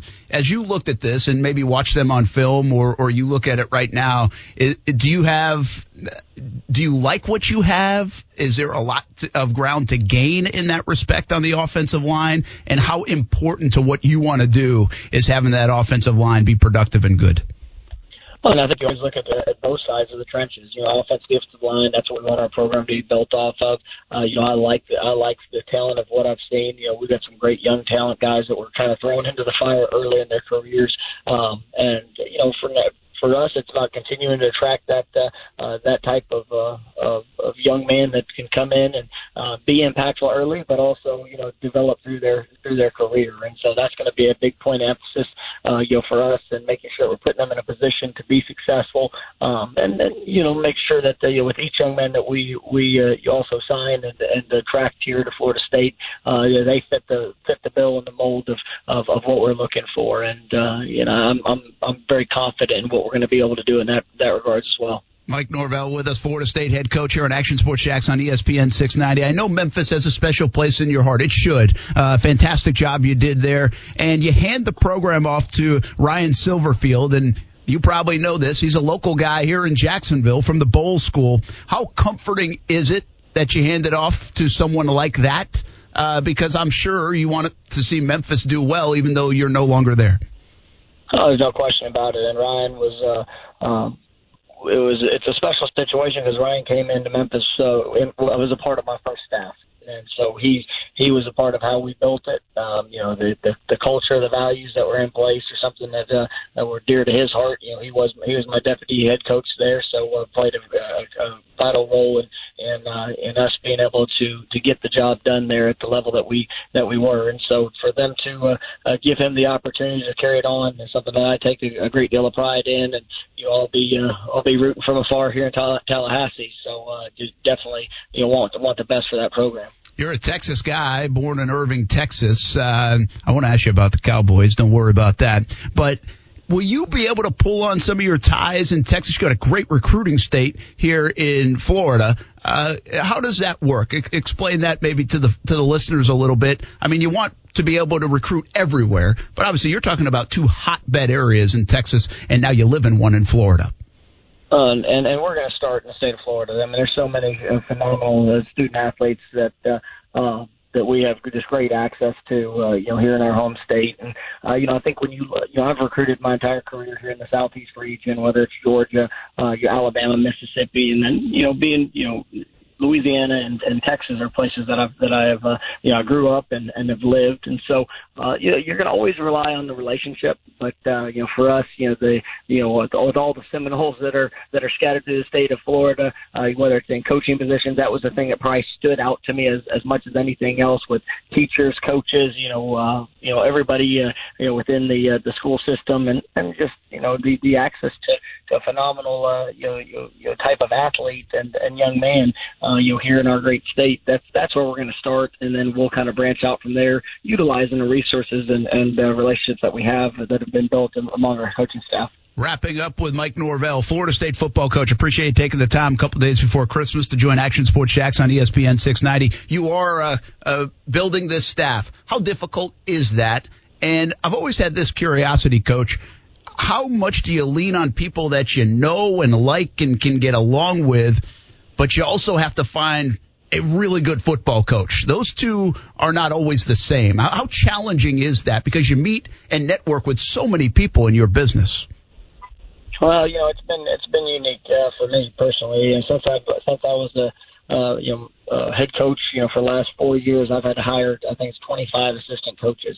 That's second most in the country, right behind Nick Saban, because I've had been a part of staffs that have had great success, and coaches have gotten promotions, been able to move on. Some of them head coaching opportunities, others, coordinating jobs, and have furthered in their career. So I've had an opportunity to work with a lot of great coaches over that time, and then throughout my entire coaching career. But really, coming to Florida State, it's all about finding, putting together a staff that's a right fit for this place and for what we're looking to do, to the way that we're going to develop and build this program back to where it's needs to be as one of the nation's elite. It's about finding the right fit, just like we talked about with the evaluation of the student athletes that we're going to bring. And so I'm excited about the staff we're putting together. I think it's going to be one of the best staffs in the country, and we're definitely checking all those boxes. I think you've got a lot of people excited about the staff you're building. It looks good so far. Mike Norvell with us on Action Sports Jax on ESPN 690, Florida State head coach. All right, just give us a last question here. What happens for you like the next week? What is this like right now? Because the Noles are playing in the Sun Bowl in El Paso on New Year's Eve at noontime. Are you kind of watching things, looking at things, involved in meet? How is this role right now in this transition period? Can you give us a little bit of an illustration? Yeah, my job since I accepted it, a couple Sundays ago is truly been focused on the personnel, and I'm here to support in every aspect for the bowl game. But I will not be coaching in the bowl game. I'm going to I'll join the team there the day before, and obviously you'll be there to support them. But they're in great hands right now, and my job is to make sure that I've been able to finalize the last few pieces of our staff, and this last week was great because I was able to sit down with every current player on our team and have about a 15-minute meeting with them to get to know them a little bit, and let them fully understand what the expectation is going to be here moving forward. And I'm just couldn't be more excited about the opportunity we have in front of us. But that's kind of what I'm going to be doing. And I actually came back to Memphis here there yesterday, and so I'll get to spend Christmas with the family, and then we'll be right back on the road, getting back down to Tallahassee and building everything up for the spring semester for when it begins here on the January 6th. Well, I know Noles fans are fired up. Enjoy the family time for a couple of days. Happy holidays. We appreciate you taking some time, and I got a lot of talent over here in Jacksonville, Coach. So I think we'll see you from time to time here on the First Coast. Oh, absolutely. And thanks for having me on, and have a Merry Christmas, and go Noles. All right. Appreciate it. Mike Norvell, new Florida State football coach, obviously comes from Memphis. A lot of stops along the way. 38-year-old Mike Norvell I think this guy's going to be good. And I think Knowles fans are pretty fired up. The staff looks good. Couple quarterbacks signed. No doubt about it.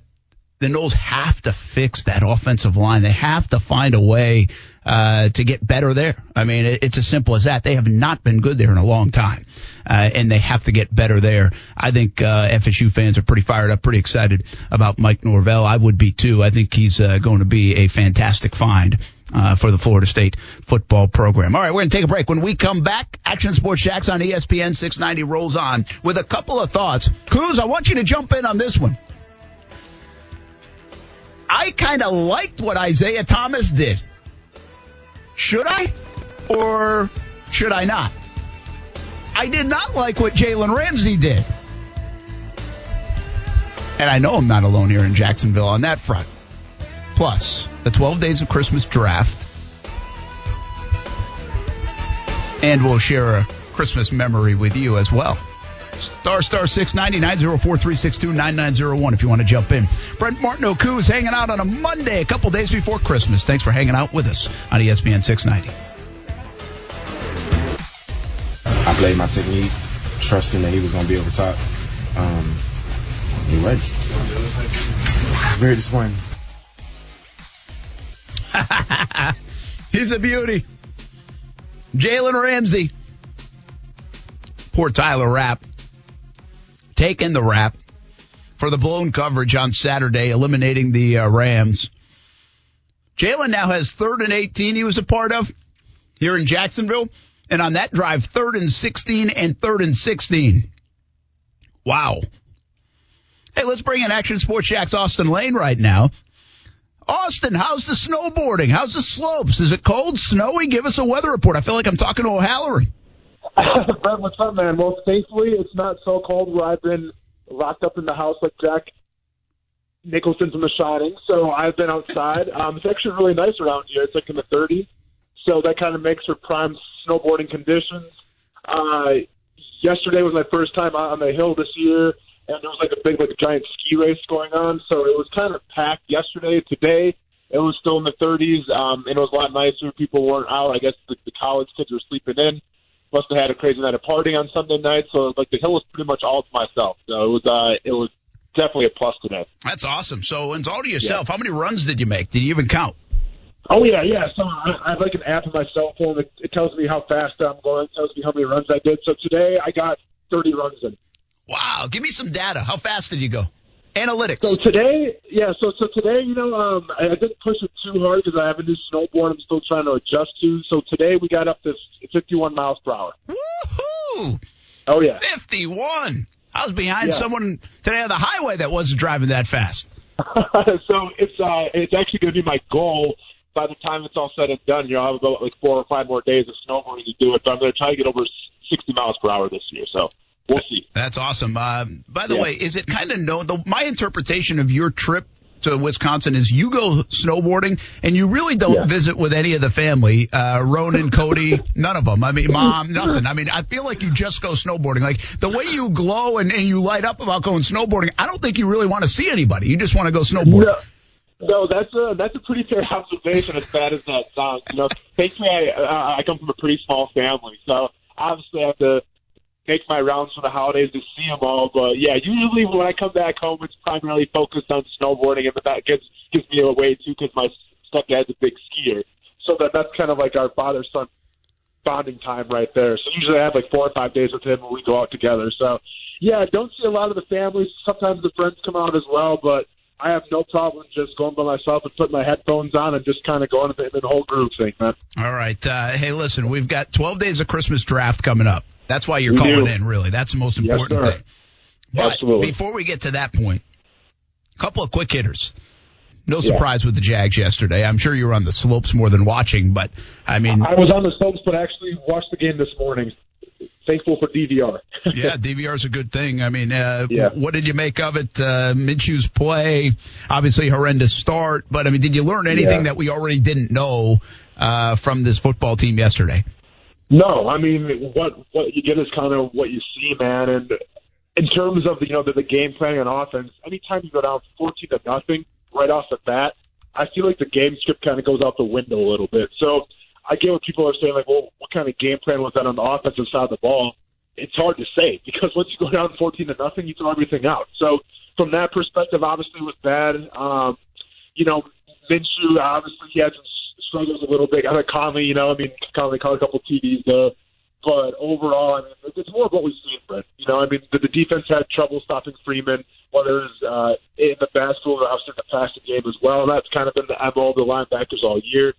So it was just more of kind of what reassured everything, and especially now where we have, people speculating that Doug Marrone's job's safe, Dave Caldwell's job's safe. Well, we saw kind of what we've been seeing all year, and I think it's the fact that, yes, Tom Coughlin had a huge influence on this team, and it was felt everywhere. But as far as the on-field performances is to be concerned, I feel like you can't put the finger all on Coughlin on that one, especially yesterday against the Falcons. And that's what I've kind of said earlier in the show, Austin. I didn't expect this football team to look that different because Coughlin got fired. I mean, Coughlin is more about the culture in the building and that they didn't like, and the grievance situation. Coughlin, whether he was there or not there this weekend, I don't think that was going to change. If people expected there to be a change in terms of the play on the field, I didn't get that. I really didn't. To me, I didn't even expect it. So, therefore, it's not even much of a story for me. But, yeah, he might be dipping into meetings. He might be out on the practice field. But it's not like he was coaching up the offensive linemen and all of a sudden they got a different offensive line coach in there. That's not how this worked. I'm not stunned at all that didn't change. Now, you bring up the other part of it. And you bring up a very interesting part of it.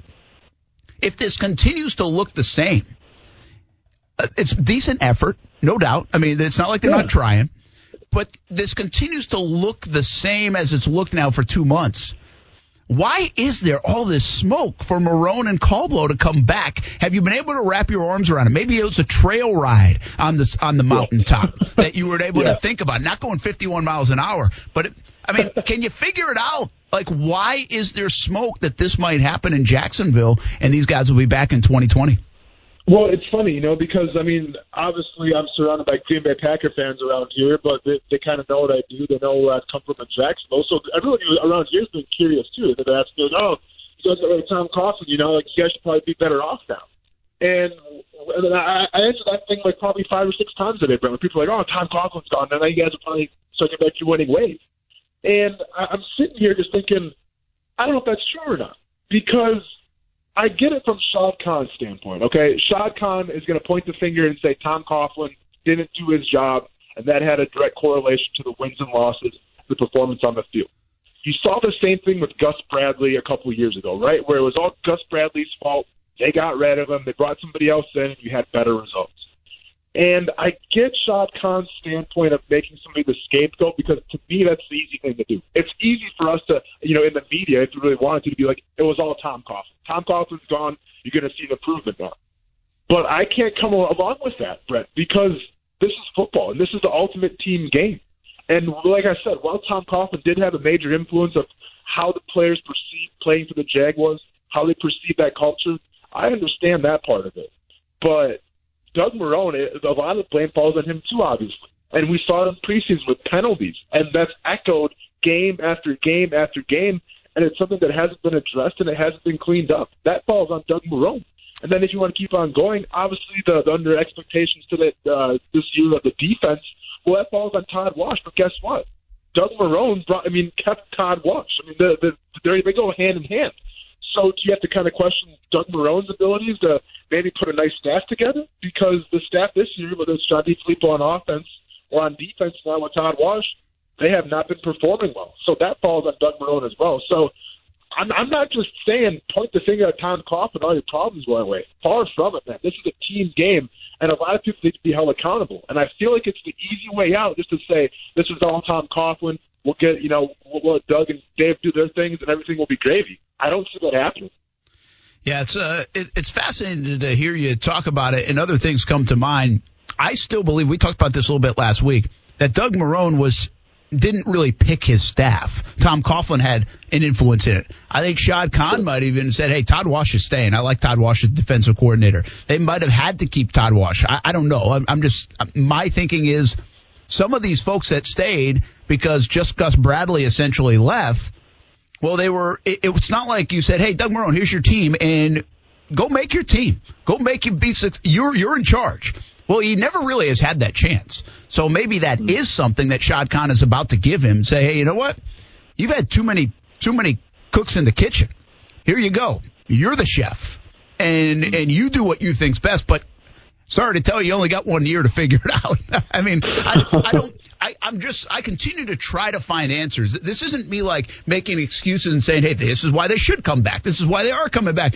We don't know they're coming back. There's momentum for them coming back. And what I'm trying to wrap my arms around and my mind around is, okay, what might Shad Khan be thinking here from a business standpoint, from a Jag standpoint, why this could be successful or why now, why the timing isn't right to hit the reset button. So all those things certainly enter my mind. I want to ask you about a couple other things. Jalen Ramsey, sure. You heard the soundbite. You probably saw a little bit of the game. I did. Do you have any idea? I've seen different things. How much of that was Jalen right in what he said in the locker room, and how will that not be received well in the locker room, or does it matter? Or does Jalen have some fault on this play for the technique and whatever else he played to give up that big conversion by Emmanuel Sanders? Yeah, so first of all, the play itself, I mean, I need to know what kind of call they're in. Like, if you hear Jalen explain it, what he's saying makes sense, but at the same time, you have to wonder how much of that is scripted, trying to make him look better. Jalen, I mean, he's obviously a great football player on the field, but he also has a pretty great mind in terms of the coverages and the defense. So I kind of take him at his word for what he was saying. But now here's the real issue, and he was brought in to kind of be that culture change, right? He was brought in to add that attitude on defense, kind of like Khalil Mack was brought into Chicago to kind of turn their whole program around, which he did.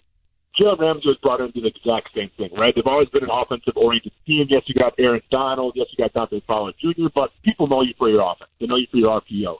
And Jalen was kind of brought there to change that, I guess, perception a little bit. And that's the problem. When you get brought in there to do that, and you're kind of the face and the perception on the defense, and I get it, Aaron Donald's there too, but Jalen Ramsey is he's the big name. And when Jalen Ramsey's there and you're considered the leader of that team, the last thing you can do, and I don't care if you're in the right or if you're in the wrong or not, but you can't throw guys underneath the bus like that. You just can't do it, And I don't care if that guy's going to be gone next year. I don't care if that guy never gets a rep in the NFL again. The fact that you threw somebody underneath the bus after the game, that's just not cool, man. And I have a feeling that's not going to fly in the locker room either. Yeah, it's. I think especially when you're losing, and especially the way that ended, to say that's not going to sit well. I wonder. The Rams have messed up in a lot of ways. It's not just a Jalen Ramsey thing. The Rams are in a terrible spot going forward. I mean, they're off. Like, that is a bad situation, don't you think? Oh, without a doubt. I mean, this is a team, Brent, who came so close last year. That they obviously going to go to the Super Bowl. They get beat by the Patriots. Granted, they lost some guys in free agency. They lost Sue. They lost some of their secondary. But all things considered, they had pretty much every single piece on offense coming back, right? And you had Jared Goff, who you think, all right, he's got another year of experience underneath his belt, another year of experience on offense. I mean, if you're picking who's going to go to the Super Bowl this year, I think the Rams are one of the favorites. And for whatever reason, whether it's Goff's kind of fallen off a little bit, if it seems to get hit to the game, trying to figure out that RPO now, and they have a good feel for it, whatever the reason is, the Rams are in trouble. And this was a team that kind of went all in this year and said, you know what, we're going to go to the Super Bowl this year, it's going to be a bust. And right now, it's obviously going to be a bust because if you look at the draft picks coming up, they're few and far between right now. All right, a couple other quick things. Hey, Kuz, are you all right over there? Because maybe no Anthony Davis or LeBron on Christmas Day. Wait, the Grinch stole the NBA. Well, on top of that, there's games where the Warriors are being shown and the Pelicans are being shown. So it's like the only actual matchup, if LeBron James and AD actually sit, the only game that will have, in theory, the main players or the star players playing will be Bucks-Sixers. And it's going to be Bucks by about 30. So, I mean, nobody wants to see that except me, I guess. But, yeah. Yeah, so not a great rundown, potentially. We were talking about it. We were joking about it earlier. I was talking with a friend earlier today on our podcast, and we were looking at the betting lines that came out right when they announced the Christmas games. They had the Warriors as plus 1.5 to the Rockets. to start the season. That was before any of the games started, obviously, but now that would be a way different number. Wow, how about that? One more basketball note. How about Isaiah Thomas going into the crowd in your land, Philly land, for Washington? What did you think about this whole setup? And did I see it right? Because I kind of was like, is it automatic ejection for doing that? Yeah, if you go into the stand, you're out. That's what I thought. Okay. But, I mean, he didn't go in kind of like a throwing punches kind of way. He just was like, hey, don't do that. Yeah. I thought I don't know if it was worth the ejection, but I think if you're going to do something like that, and I thought that was actually kind of mild. Well, the fan got a year. I got a year out of it. He's suspended for a year, I believe, is what the ruling came out. I mean, the quote was awesome because the guy was like, what he said, he was like, well, I just wanted a Frosty. Yeah. Because if you hit both free throws, it was a Frosty, right? So, I mean, great Wendy's commercial, I guess. For sure.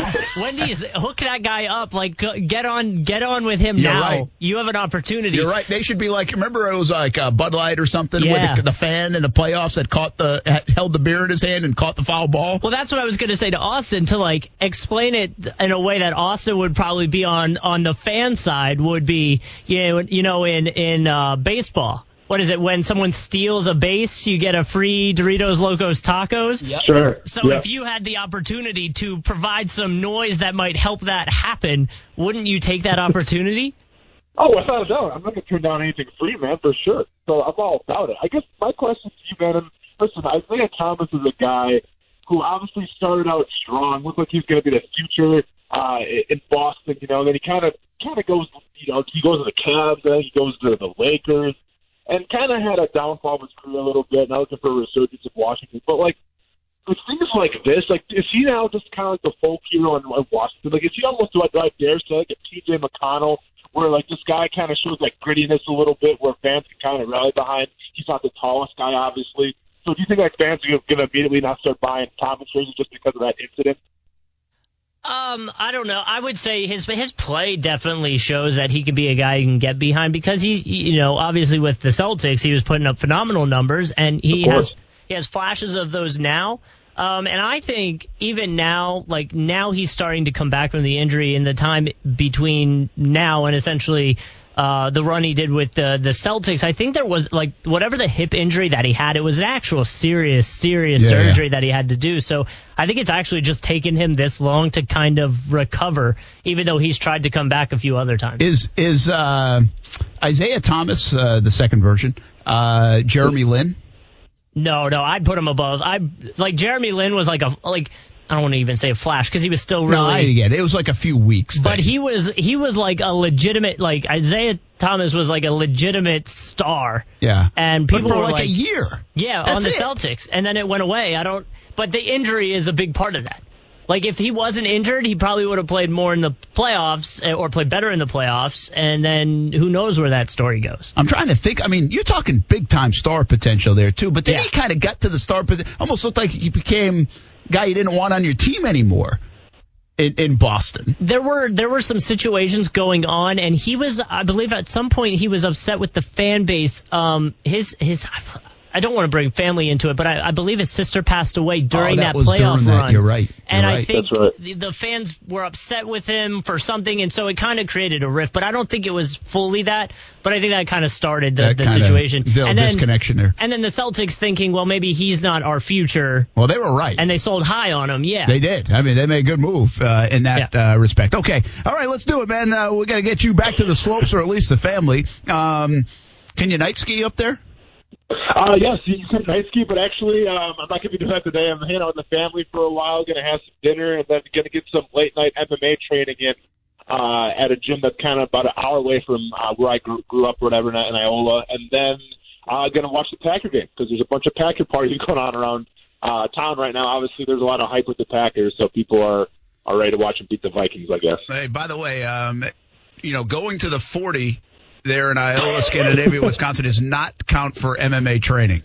This I'm aware of, friend. We're going to save the 40 till Friday or Saturday. We'll have some time off. All right, let's do it. The 12 Days of Christmas draft. Go ahead. You're like on the away field, so you get the first dibs. Are you sure, man? Because I was going to actually give you the first dibs because I'm killing you in fantasy football, and I kind of felt bad about that. Yeah, by the way, I forgot to mention that. Now, it's not like I'm losing to one of these other schmucks around here. But at the same time, I mean, really, Saquon Barkley does nothing all year. And then yesterday goes off for like 350. 41 points. I mean, it's unbelievable. That was ridiculous. And by the way, you know what's a bummer for me? Like, Michael Thomas did well, but my receivers are the strength of my team. Tyler Lockett and Keenan Allen and DeAndre Hopkins. Those three guys were terrible yesterday. So very disappointing. Not good. But we got 2 weeks. I got to try to catch up. I need a big night out of Aaron Jones tonight for the Packers. So go, Pack, go. All right. Well, you are leading, so you get to do it. Go. Okay. For my top pick, Brent, and I get it, the rings are very intriguing, but I'm going with 8 maids of milking for my first pick. 8 maids at my disposal sounds pretty good. They can clean. They can pick me up some dry cleaning. And the question is, what are they milking? Are they milking a cow? Not that cool because I don't drink dairy.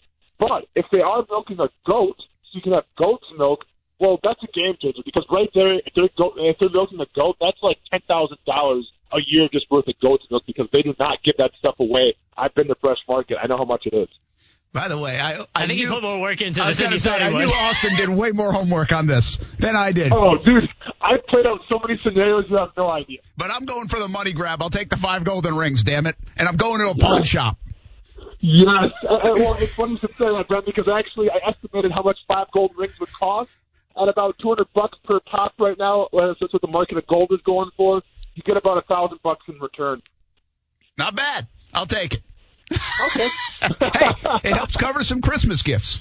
That's a good point. So good. My draft is already shaping up nicely. So for my second pick, I'm going to take 11 Pipers Piping. I think bagpipes are pretty badass, whether it's the Scottish Braveheart, or whether it's Bon Scott from AC/DC playing It's a Long Way to Top to Rock and Roll. I just think bagpipes are cool. I get 11 of them. Bagpipes, second pick. All right, don't judge me. Steph, turn off the radio. Kids, turn off the radio. But my second pick is 9 Ladies Dancing. I'm not mad at you for that. I was going to say there's money in this, but I'm going to stay away from that. Believe me, it was a tough pick between number 1 and number 2 there. Golden Rings or 9 Ladies Dancing? Yes. I hear you. Well, we got to remember, too, I mean, with the ladies dancing, if you're in a bar and there's 9 ladies dancing, you're probably surrounded by a bunch of weird guys as well. So that's not a bad pickup, Brent. Not a bad pickup at all. All right, so for my third pick, I am going with 10 Lords of Leaping. I've seen documentaries like Game of Thrones, Robin Hood, Star Wars, and all I know is that Lords are a big deal. If I have 10 of them at my disposal and they're leaping, I feel like that's going to be a pretty good party. So I'm taking 10 Lords of Leaping. I like it. Speaking of party, I was going to go 12 drummers drumming. I mean, it's never bad to have a little percussion unit at your disposal. I'm not mad at that. All right. Let me see. Okay. I have this all knocked out here, so hold on. Okay. My fifth pick. I'm taking 6 geese a-laying. Farm to table with eggs? Yes, please. I've never had a goose egg before, but I assume farm to table. I like it. Yeah, and I'm just thinking, like, once again, I'm not sure what a goose egg is going for these days, but if I have 6 of them laying, and that's, probably 10 eggs a day, it's giving me a lot of eggs to sell and eat, man. So that's a lot of protein for me. I'm taking 6 geese a laying. Well, I don't want to go hungry. I need some food on the table as well. I'll go with 3 French hens. Oh, okay. You've ate a French hen before. No. That's really a thing. Yeah, actually, it's not a French hen. But what do you can buy in that store? The hen, Cornish game hen? Cornish. There you go. Cornish hen. Oh, yep. There you go. Steph likes that. By the way, just to chime in with it, it looks like a goose egg is about $13 an egg. But a lot of protein. Way more than I'm going to be making than 5 rings that Brent has in the first round. Very good call. Don't get fired before this thing's even over. People are going to run you out of town. My next pick, where are we at? 7 here? Pick number 6, 7? I don't even know. 7. Okay, my 7th pick. This is hard, man, because we're kind of down to the bare minimum. I'm going 7 swans of swinging. I'm sorry, not swinging. They're swimming. 7 swans of swimming. I think it'd be cool for 10 minutes. After that, whatever, but I'm taking that. When you're done with them, give them to John Bachman. Inside joke. Okay. Okay. Fair enough. Number 8 of the draft order. This really gets tough. I kind of just want to have a couple, I think. This is really just a need play. This is being a little greedy. But what would it be like to have a couple of turtle doves? Oh, Brad, I'm so disappointed in you, man. This is the last thing on my list by a long time. Last thing? Yeah. And do you know why? Why? I mean, I don't know really what turtle doves are. Me either. But it reminds me of the movie Home Alone 2, Lost in New York. Yeah, absolutely. When Kevin meets the homeless lady, and keep in mind, I was a kid when that movie came out, so I remember she had like a backstory. I don't know what it is. She scared the crap out of me. She seemed kind of creepy. She lived in a church, didn't pay rent, I assume. She was at the top of the church, and birds hung out with her the entire time. If we're talking about turtle doves, man, last on the list. All right. I feel like there's not many left here. Calling birds and partridge in a pear tree. What else are we missing? Yeah. Is that it? No, I think that's it, man. Yeah. So with my final pick, I'm going to be taking a partridge in a pear tree. Wow, I thought that would be the last pick of the draft. No way. I'm not sure what a partridge actually is, but I know a pear tree would be cool to have. A little fruit, little vitamin C, little antioxidants flowing through me. And I get a free bird with a partridge, whatever that is. But they talk about it a lot in the song, Brent, so it must be a pretty big deal. It must be a big deal. Well, I guess I'll have the 4 calling birds. By the way, we did not. If you subscribe to the 12 Days of Christmas, meaning from a very religious point of view, we were not trying to be sacrilegious, promise. I apologize if I was. Absolutely. Hey, Kuz, can you play this video for me? All right, Austin, here's the deal. Okay. So, Ronan, 5, right? He's going to be 5 in February. Okay. So he's going to be 5. He's coming up on 5. So he's all jacked up, right, for Christmas? Of course. Yeah. All right. So it's not a bad idea to maybe roll a little video on your kids or a little sneaky cam. You know, you can do that with like those Ring cameras now and stuff. Of course. This would be good. Yeah, I mean, as long as people are trying to take those things over. Yeah. Hackers out there. But you can do it.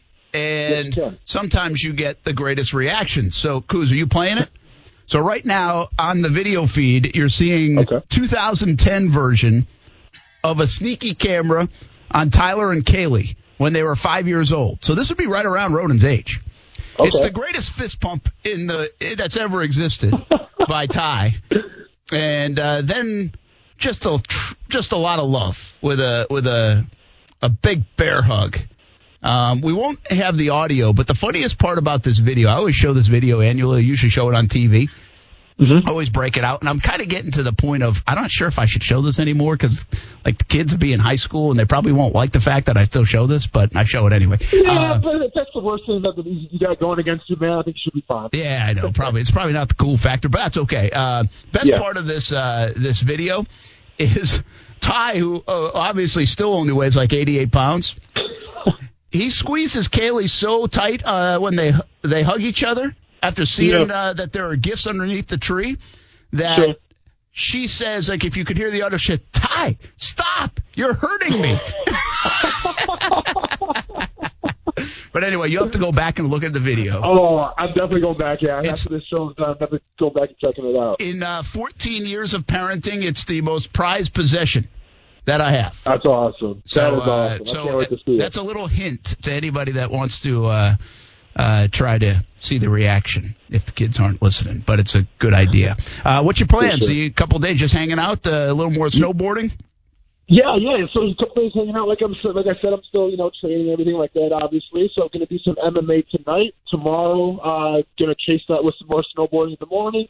And then we start like our family Christmases and things like that. So kind of get in, get out, give hugs and talk sports, I'm sure, a little bit. Talk about the Packers and probably my picks against the Packers I've done this year. So I'm sure I'll get some crap for that. But, yeah, overall just a whole lot of hanging out with family, friends, a whole lot of snowboarding, just a whole lot of snow. So it's a pretty cool week in my book. All right, man. Enjoy the week. I hope your fantasy team sucks next week. Oh, don't worry. If it doesn't, you better watch out on social media because even though we're not going to have shows next week, I'm still going to let you know about it. All right. Thanks, man. Thanks for checking in. Say hello to the family, and Merry Christmas to everybody up there in Wisconsin. Merry Christmas to you too, man. Kuz, Merry Christmas to you as well, dude. We'll talk to you guys soon. All right, Kuz, I thought you were going to play us out with like some Christmas music. I mean, come on. Let's call an audible here. We'd end this thing in style. By the way, you're still seeing like the kids right now they're reading. You know what's going on here in the kids video is they're like, we left gummy bears for Santa and he didn't eat them all. So Kaylee's just can't believe that didn't eat all the gummy bears. Anyway, that's the Christmas video. 2010, Tyler and Kaylee. Do it if you get a chance. All right, Kuz, Merry Christmas, bud. I know you're going to hit the road a little bit. Yep. Here's the deal with us. We will not be back this week. We have bowl games, obviously the holiday, so we're going to take ESPN programming throughout the remainder of the week, unless something crazy happens, which I don't anticipate. But we'll be back next Monday to talk about the season finale and Black Monday in the NFL.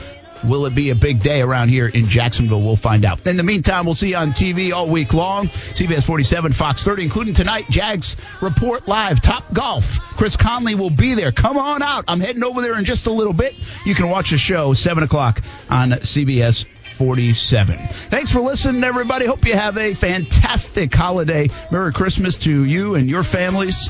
And we'll catch up with you next week on the radio side, all week on the TV side, and follow us on social media as well.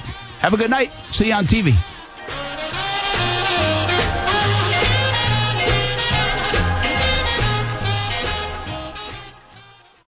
When you need mealtime inspiration, it's worth shopping Kroger, where you'll find over 30,000 mouth-watering choices that excite your inner foodie. And no matter what tasty choice you make, you'll enjoy our everyday low prices, plus extra ways to save, like digital coupons worth over $600 each week. You can also save up to $1 off per gallon at the pump with fuel points. More savings and more inspiring flavors make shopping Kroger worth it every time. Kroger, fresh for everyone. Fuel restrictions apply.